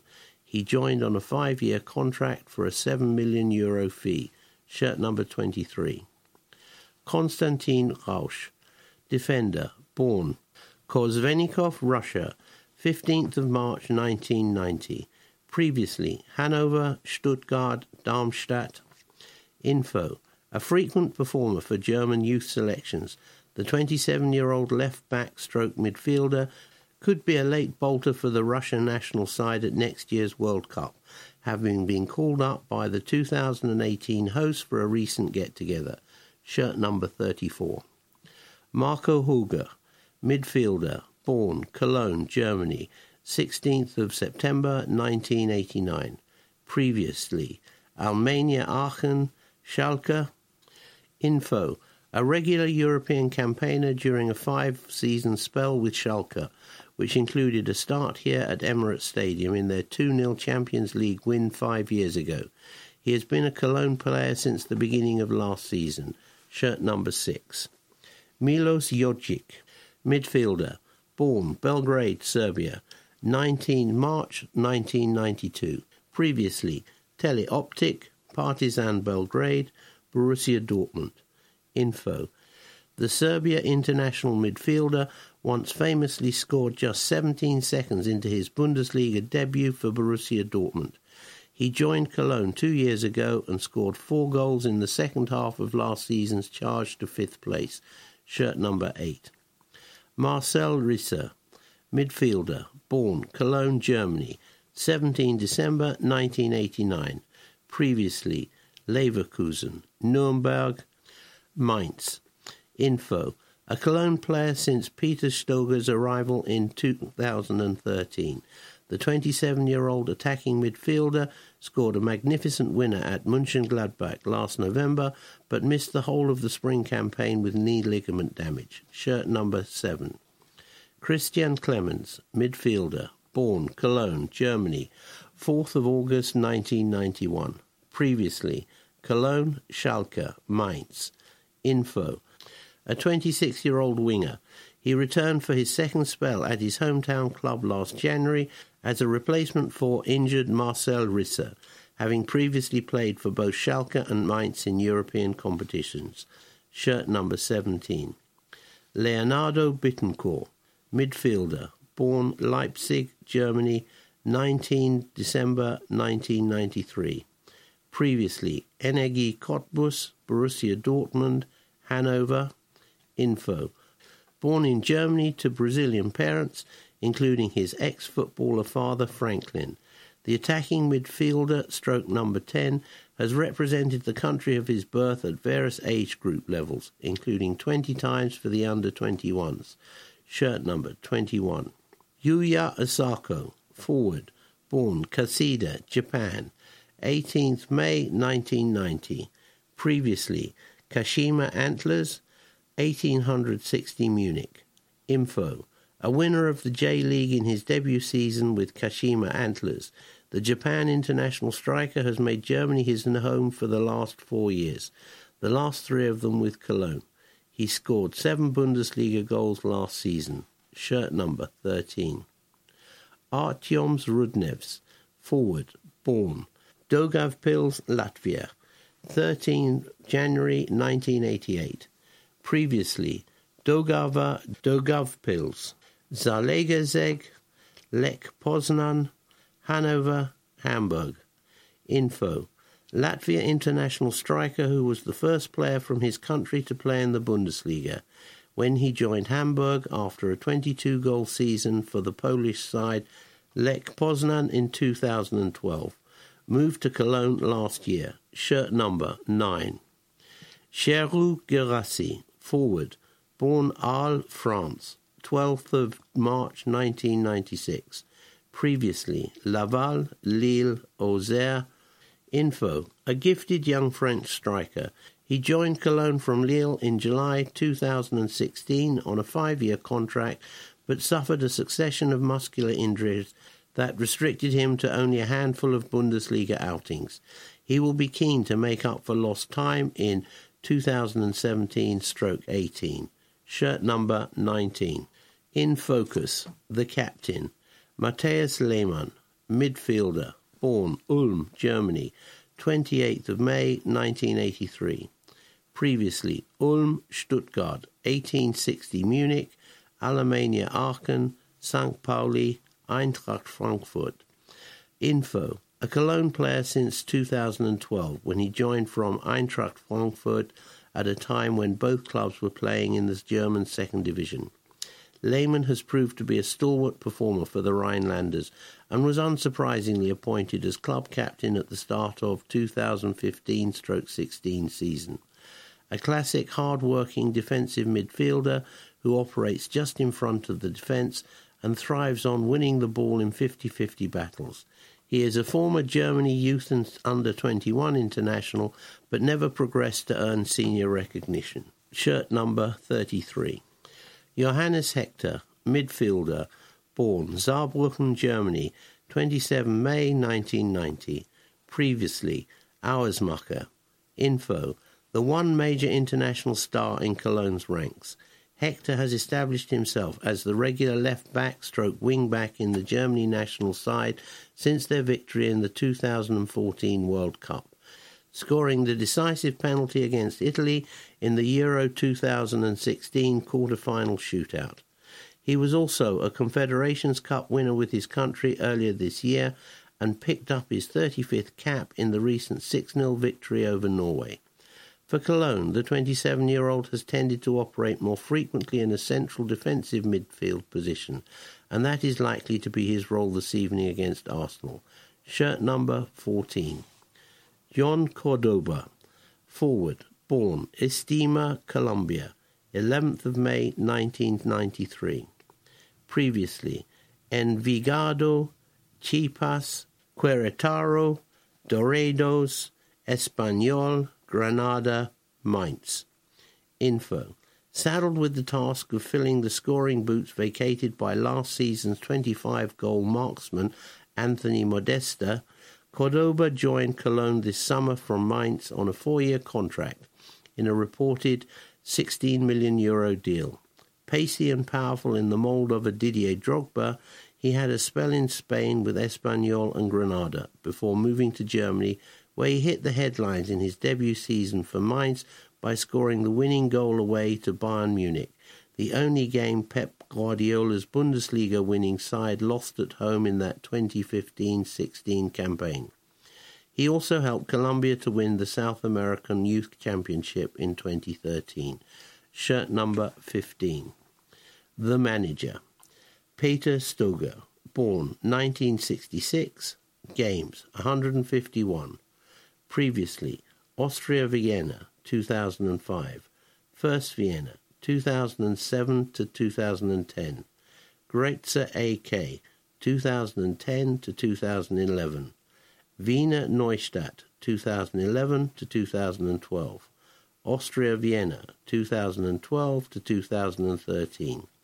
An outstanding creative midfielder during his playing days who achieved the rare distinction of being a fan favourite of both big Vienna clubs, Austria and Rapid. Stöger won 65 international caps for the Austrian national side, scoring 15 goals, and played at the 1998 World Cup in France. A winner of 4 Austrian Bundesliga titles and 3 Austrian Cups. He has yet to lift a trophy as a coach, but, having paid his dues with a number of clubs in his homeland, the modest, unassuming 51-year-old proved a big hit with Cologne, steering the club to increased success in each of the 4 seasons he has overseen since his arrival at the Rhineland club in late 2013. The Breakdown, Scouting Report, words by Michael Cox. The Germans have made a poor start to the domestic season. Cologne's start to the 2017-18 season has been somewhat unimpressive. From 3 Bundesliga matches, they've yet to collect a point, have only scored 1 goal and are bottom of the league. That performance, however, doesn't do justice to this young, organised and hard-working side, and last year's 5th place finish demonstrates their potential. The difference between this season and last, however, is that Cologne can no longer depend upon the striking talents of Anthony Modesta. He hit 40 league goals over 2 seasons for Cologne, but his decision to move to the Chinese Super League leaves manager Peter Stöger without a genuine goal scorer in his squad. So far this season, Stöger has tended to use a compact 4-4-2 system featuring 2 forwards who are hard-working rather than prolific. Yuya Osako makes intelligent runs and is excellent at starting Cologne's press, but a record of 11 goals in 85 Bundesliga matches shows his limitations. He'll make runs in behind his strike partner, the Colombian powerhouse Jon Cordoba.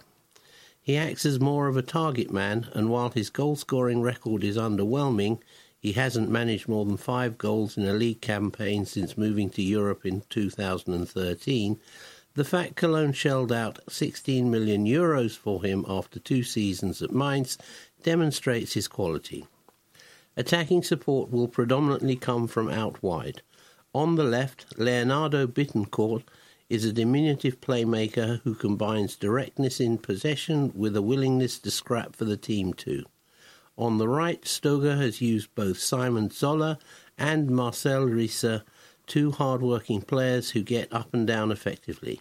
In the centre, there's a very clear split between the duties of the midfield duo. Captain Matthias Lehmann, a veteran at 34, and the only Cologne player who has featured in the Bundesliga this season over the age of 27, barely moves from in front of the defence, distributing play efficiently out wide. Alongside him, Jonas Hector is better known for his performances for the national team at left-back, but here is deployed as an all-round central midfielder, offering energy, creativity and a devilish left foot. He's the man to stop. At the back, Cologne have a talented but inexperienced group of players who have conceded rather too many chances this season, particularly from low crosses played from wide positions. Danish centre-back Frederik Sorensen neatly scored Cologne's only goal this season in a 3-1 defeat to Hamburg, and is likely to be surrounded by right-back Lukas Klünter and left-sided centre-back Dominique Heinz, both former Germany under-21 internationals. Left-back is the major question mark, meanwhile. Hector, Yannis Horn and Konstantin Rausch have all been fielded there in Cologne's 3 league games so far this season. There's also a doubt about Cologne's defending at set plays. Their zonal marking system has appeared rather static so far this season. But Cologne have all the hallmarks of a modern German side. They're hard-working, compact and excellent at transitions. Expect an efficient counter-attacking performance this evening. Last match, 9th of September 2017, Bundesliga. Augsburg 3, Finn Bogason, 21 minutes, 32 minutes penalty, 90 minutes. Cologne 0. Cologne, T. Horn, Heinze, Sorensen, Mir 45 minutes, Hector, Klunter, Gurassi 73 minutes, Huger, Bittencourt, Lehmann, Zoller, Osako, Cordoba. Subs not used: Kessler, Maro, J. Horn, Rausch, Clemens. The visitors, did you know? Arsenal and Cologne have only met each other on 2 previous occasions in competitive action. Arsenal winning 2-1 at Highbury in the Fairs Cup 4th round, but losing 1-0 in Germany and going out of the competition on away goals. The two sides played a friendly on January the 27th, 1981, with the Gunners winning 1-0 through a David O'Leary goal. Tony Woodcock played for Cologne and was to join the Gunners in 1982. He later returned for a second spell with the Billy Goats. The two teams faced off in pre-season ahead of the 2012 season, with former gunner Lukas Podolski bagging a brace against his old side. Thomas Vermaelen and Gervinho were also on the score sheet that day. Last time we met, 12th of August 2012, pre-season friendly. FC Cologne 0, Arsenal 4. Scorers: Vermaelen 5th minute, Podolski 15th minute, penalty 43rd minute, Gervinho 62nd minute. FC Cologne: Horn, Kubler, Pezzoni, Wimmer, Hector, Jaulau, Royer, Lehmann 46 minute, Schnellhardt, Bizancevic 61 minutes, Strobel, Ishak, Prizibilko. Arsenal: Manoni, Sekenzi 46 minute, Yanaris, Jenkinson 46 minute, Merzaker, Dujeru 46 minute, Vermaelen, Koscielny 46 minute, Gibbs, Santos 46 minute, Coquelin, Song 46 minutes, Oxlade-Chamberlain, Diaby 46 minute, Cazorla, Arshavin 46 minute, Walcott, Gervinho 46 minute, Giroud, Gnabry 46 minute, Chamcha 69 minute, Podolski, Van Persie 69 minutes. Played for FC Cologne and in England. Darius Jackie Diskanowski, Bristol City. Uwe Fuchs, Middlesbrough, Millwall. Barney Goldbeck, Chelsea, Fulham. Bernd Haas, Sunderland, West Bromwich. Lucas Podolski, Arsenal. Kostas Konstantinidis, Bolton. Lilian Lasalandes, Sunderland. Dirk Lehmann, Fulham, Brighton. Anthony Modesta, Charlton. Roger Nielsen, Sheffield United, Tottenham. Marco Reich, Derby, Crystal Palace. Rigobert Song, Liverpool, West Ham. Andreev Voronin, Liverpool. Kevin Wimmer, Tottenham, Stoke. Pierre Vorm, Fulham. Tony Woodcock, Nottingham Forest, Arsenal. Record breakers. Cologne hold the following Bundesliga records. Cologne scored in every game 30 of the 1963-64 Bundesliga. Dieter Müller scored 6 goals against Werder Bremen on August the 17th, 1997. In season 2014-15, they were involved in 9 goalless draws. In 2001-2002, they went 10 consecutive games without scoring, 1,033 minutes overall.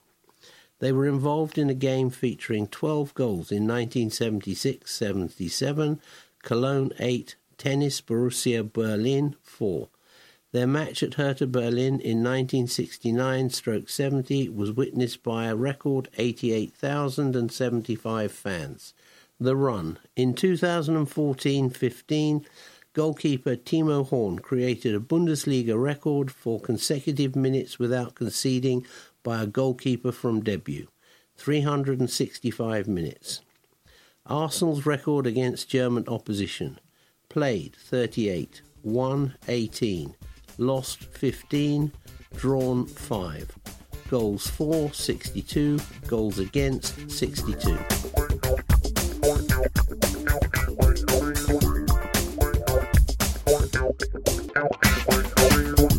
Match action. Arsenal versus Bournemouth. Saturday, September 9th, 2017. Premier League, game number 5. Venue, Emirates Stadium.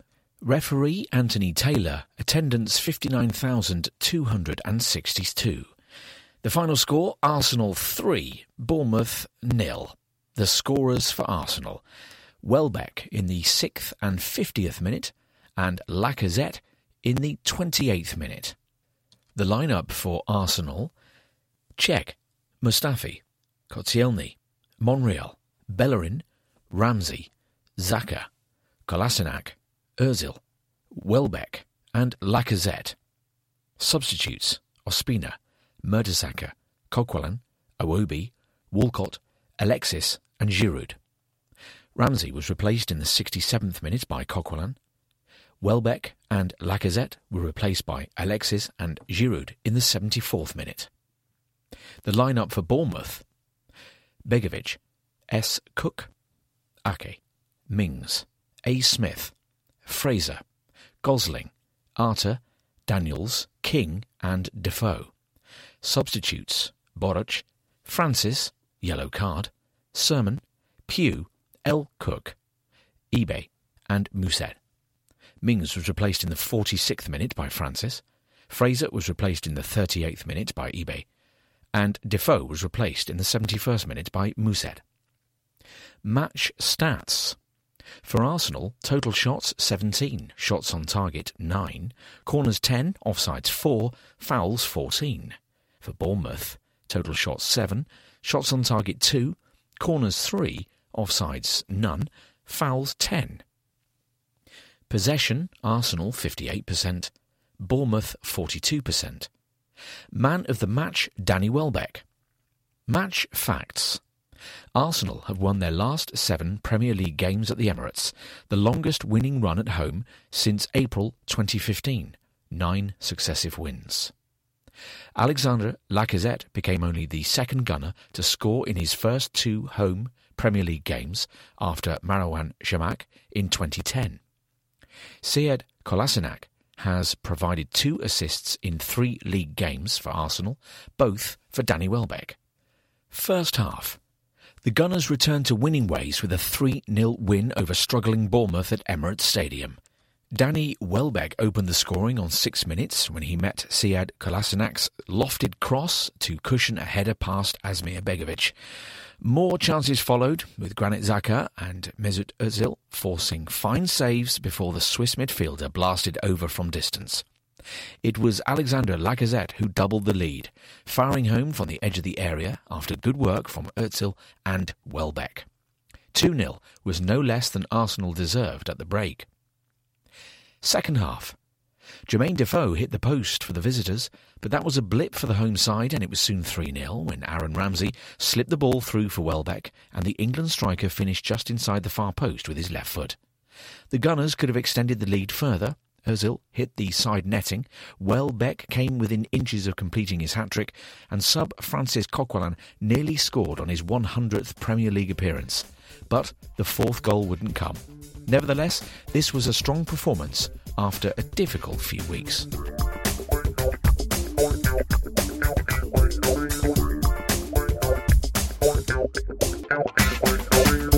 The Player Interview. David Ospina by Josh James. The last time David Ospina appeared for Arsenal, he came off the pitch grasping the FA Cup after playing his part in a memorable win over Chelsea at Wembley. The Colombian stopper ended his 3rd season with the Gunners with a fine display in the final, denying Diego Costa late on to ensure a famous victory. There were rumours that it could even be David's last ever outing for the club, as he was linked with a move away from Arsenal during the summer, but the 29-year-old decided to stay and fight for his place in goal, and if he features tonight, it will be his 50th appearance for the first team. More than half of his previous outings have come in domestic cup and European competition, so the affable goalie is optimistic about featuring in the Europa League this season, especially after playing all 8 of our Champions League matches last campaign. The matchday programme caught up with David on photocall day on Tuesday and began by asking about his fitness. "We've yet to see you in action for Arsenal this season, David. How are you feeling?" He said, "I feel good. I am fit and ready. I'm waiting for my opportunity to play, and when it comes, I hope to do my best and help Arsenal to get a win. I haven't heard anything from the boss yet about whether I will play in the Europa League games, but either way, I'm ready to play if he selects me." "Your last appearance for us was in that triumphant FA Cup final at the end of last season. What are your memories of the day?"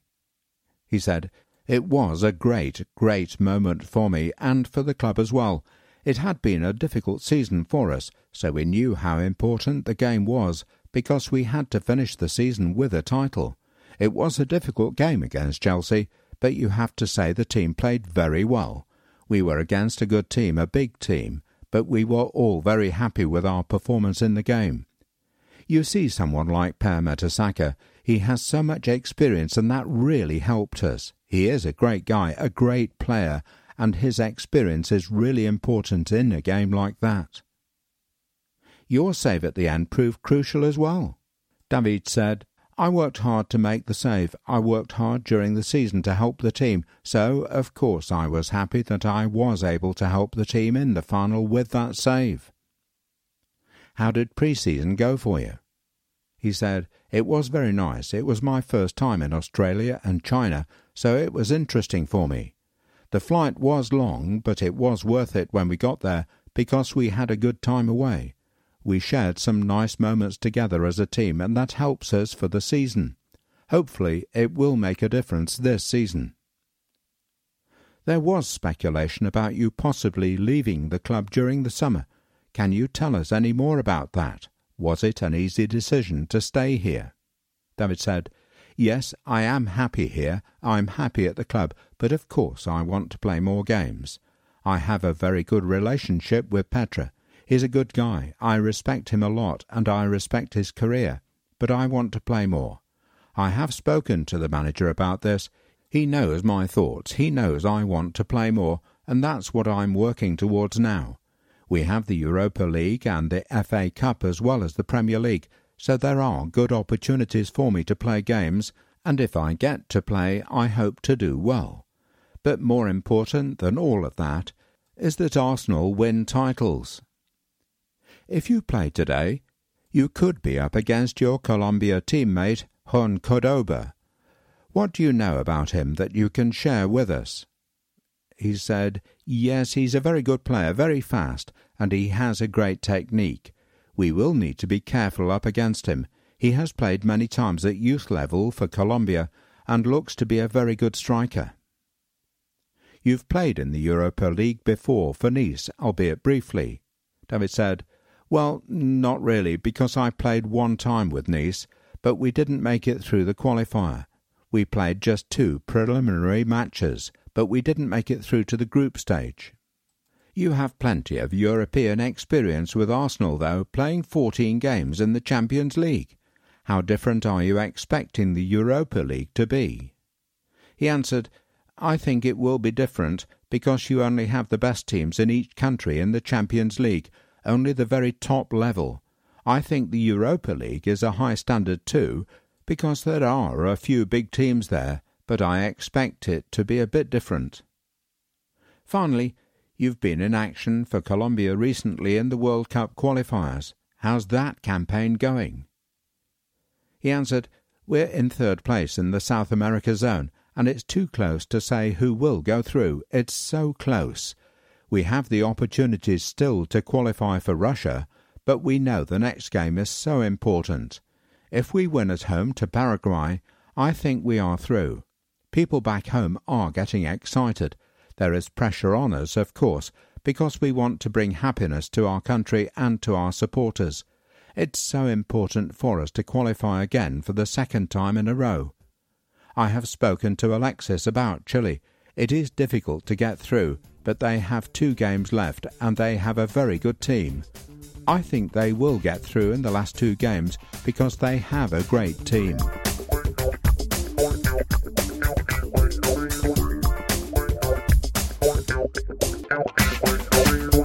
My story.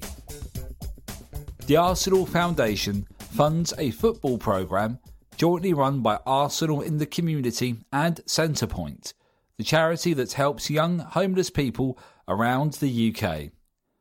Nathan August, 34, from Newham, came to the charity when he found himself living rough and is now back on his feet and helping others. I was a career man until my life started to go wrong. My granddad passed away in St Lucia, and then 2 months later, when we were still coming to terms with that, my dad died in his sleep.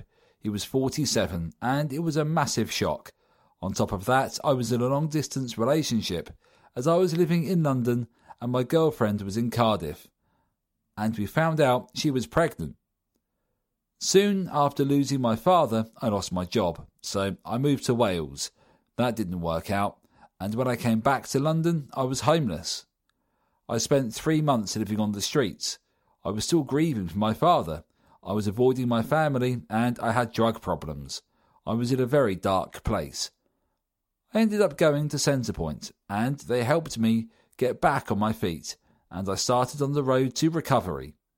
I managed to get a place in a hostel in South London, and I'd always wanted to stay working in sport. I was at West Ham as a kid, and I managed a leisure centre before losing my job. So when I had the opportunity to play at the Homeless FA Training Centre at Arsenal in the Community, I jumped at the chance, especially as I'm a lifelong Arsenal fan.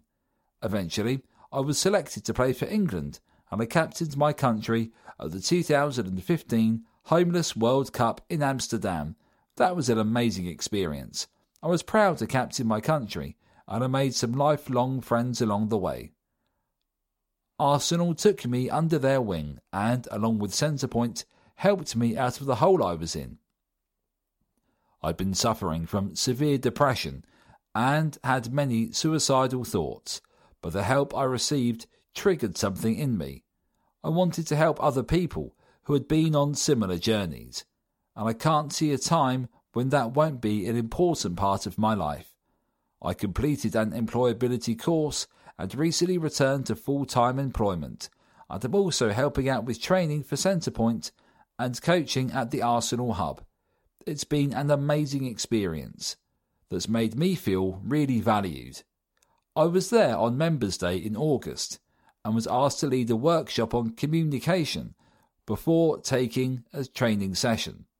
And my assistants were Francis Coquelin and Ainsley Maitland-Niles. That was a thrill because Francis is one of my favourite players and Ainsley grew up not far from me in Newham. I couldn't have dreamed of that when I was at my lowest ebb, but I've made it this far and now I have a future again. For more info, please visit centrepoint.org.uk. My Arsenal.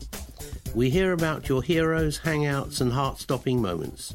Today's account comes from Les Russ, 64, Reading, Berkshire, aquatic ecologist. Why are you an Arsenal fan? I was born and grew up in Islington, and I'm ancestral Gooner. My granddad supported Woolwich Arsenal even though he lived in Islington. He once walked from his house in Shepperton Road to Woolwich to see a match, a 3-hour journey. What's your pre-match routine? I like to vary it, so I'll walk different nostalgic routes, along Upper Street, past my school, up Blackstone Road, or come from somewhere further afield like Hampstead Heath. Where's the best place in the stadium to watch the game from? Upper East Stand, near the halfway line, and near the front, where I sit, in fact. Where's the furthest you've travelled to watch Arsenal play? Singapore in 1975. I was travelling across Europe and Asia when I learned that Arsenal would be touring Southeast Asia that May, so I got myself to all the venues. Travelling specifically for an Arsenal match, it's Leipzig in September 1975. We won 4-1. Favourite away ground? I really enjoyed going to Nottingham Forest last season. There are caves below the shopping centre there. I enjoy hill walking, so Manchester and Burnley are good for the Pennines. Stoke for Kinder Scout, and Swansea is great for the Brecons and Black Mountains. I've even gone sub-aqua diving in the Farne Islands after going to Sunderland. Do you collect memorabilia? I like to get photos and paintings that feature Sutton dwellings, where I grew up. The flats are opposite Islington Town Hall, so they feature in photographs whenever Arsenal win a trophy and parade it to the Town Hall. Earlier this year I bought a photo in Chapel Market of the 1950 Arsenal team with the FA Cup and Sutton dwellings behind them. Have you ever met any of the players? Yes, all the team that played on the Southeast Asia tour during 1975, and Tony Adams gave me his seat so I could sit with my wife on a train from Reading to London. If you could erase one Arsenal moment from history, what would it be? A match I attended at Birmingham on February 23, 2008, when Eduardo's leg was broken. Team morale and unity dropped noticeably, and the match ended in a draw. But for that match, I think we would have gone on to win the league. If you could be present at any Arsenal match in history, which would it be? Arsenal versus Huddersfield, 1930 FA Cup final. Arsenal's first trophy. Alex James and Cliff Bastin at their best. Managed by Herbert Chapman, previously the manager of Huddersfield when they won 3 consecutive league titles and going on to produce an Arsenal team that would win 3 consecutive league titles themselves. And the German airship sailed across Wembley. Fans 5. 1. Favourite shirt. Any home shirt from 1934 until 1981. Do I need to say why? 2. First Arsenal game. Burnley at home on February 5, 1966. We drew 1-1. 3. Favourite Arsenal game. Arsenal winning the league at White Hart Lane, May 1971. I was lucky to get into the ground. 4. Favourite place to eat before the game. Manzi's Pie and Eel Shop in Chapel Market near the Angel. 5. Do you collect programmes? If so, how far do they go back? Yes, the oldest is from Charlton, March 13th, 1954. We drew that one 3-3. Email programme@arsenal.co.uk for your My Arsenal questionnaire.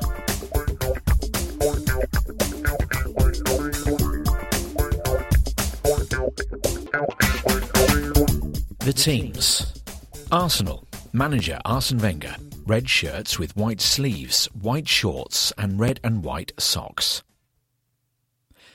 Number 2. Matthew Debuchy. Number 4. Per Mertesacker. Number 6. Laurent Koscielny. Number 7. Alexis Sanchez.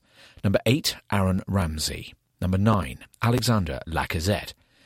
Number 10. Jack Wilshere. Number 11. Mesut Ozil. Number 12. Olivier Giroud. Number 13. David Ospina, goalkeeper. Number 14. Theo Walcott. Number 16. Rob Holding. Number 17. Alex Iwobi. Number 18. Nacho Monreal. Number 19. Santi Cazorla. Number 20. Shkodran Mustafi. Number 21. Callum Chambers. Number 22. Jeff Rain Adelaide. Number 23. Danny Welbeck. Number 24. Hector Bellerin. Number 29. Granit Xhaka. Number 30. Ainsley Maitland-Niles. Number 31. Sead Kolasinac. Number 32. Chuba Akpom. Number 33. Petr Cech, goalkeeper. Number 34. Francis Coquelin. Number 35. Mohamed El Neni. Number 54. Matt Macy, goalkeeper. Number 61. Reece Nilsson. Number 69. Joe Willock. For FC Cologne, manager Peter Stoger. Grey shirts with yellow stripes, yellow shorts and socks. Number 1. Timo Horn, goalkeeper. Number 3. Dominique Heinz. Number 4. Fredrik Sorensen. Number 5. Dominic Marot. Number 6. Marco Hoda. Number 7. Marcel Rize. Number 8. Milos Djordjic. Number 9, Archoms Rudnevs. Number 11, Simon Zoller.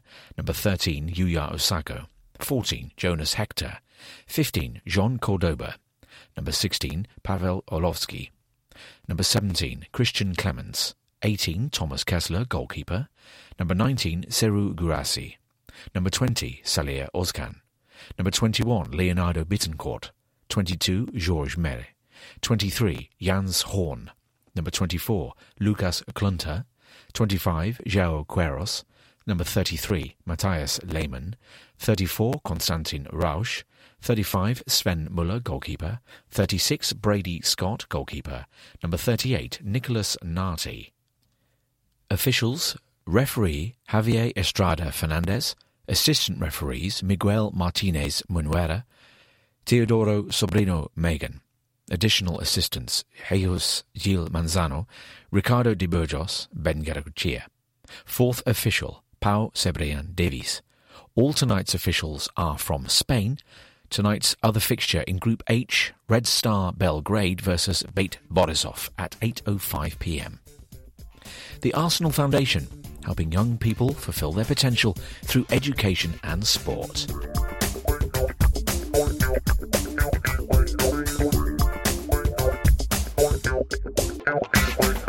Hello, this is Arsene Wenger. That brings us to the end of this audio production of the Arsenal Matchday program.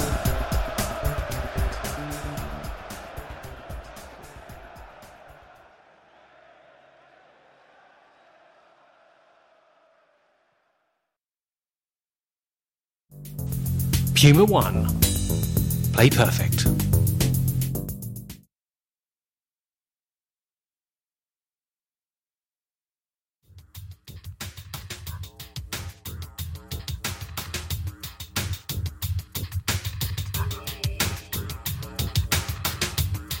Gatorade. It all begins from within. Every victory starts from within.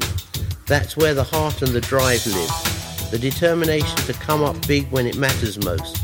But no athlete does it alone. They need training and fuel to perform. Gatorade is proud to fuel any athlete who believes greatness comes from within. Gatorade, win from within. Copyright 2013 S-VC.Inc. Gatorade and G-Design are registered trademarks of S-VC.Inc.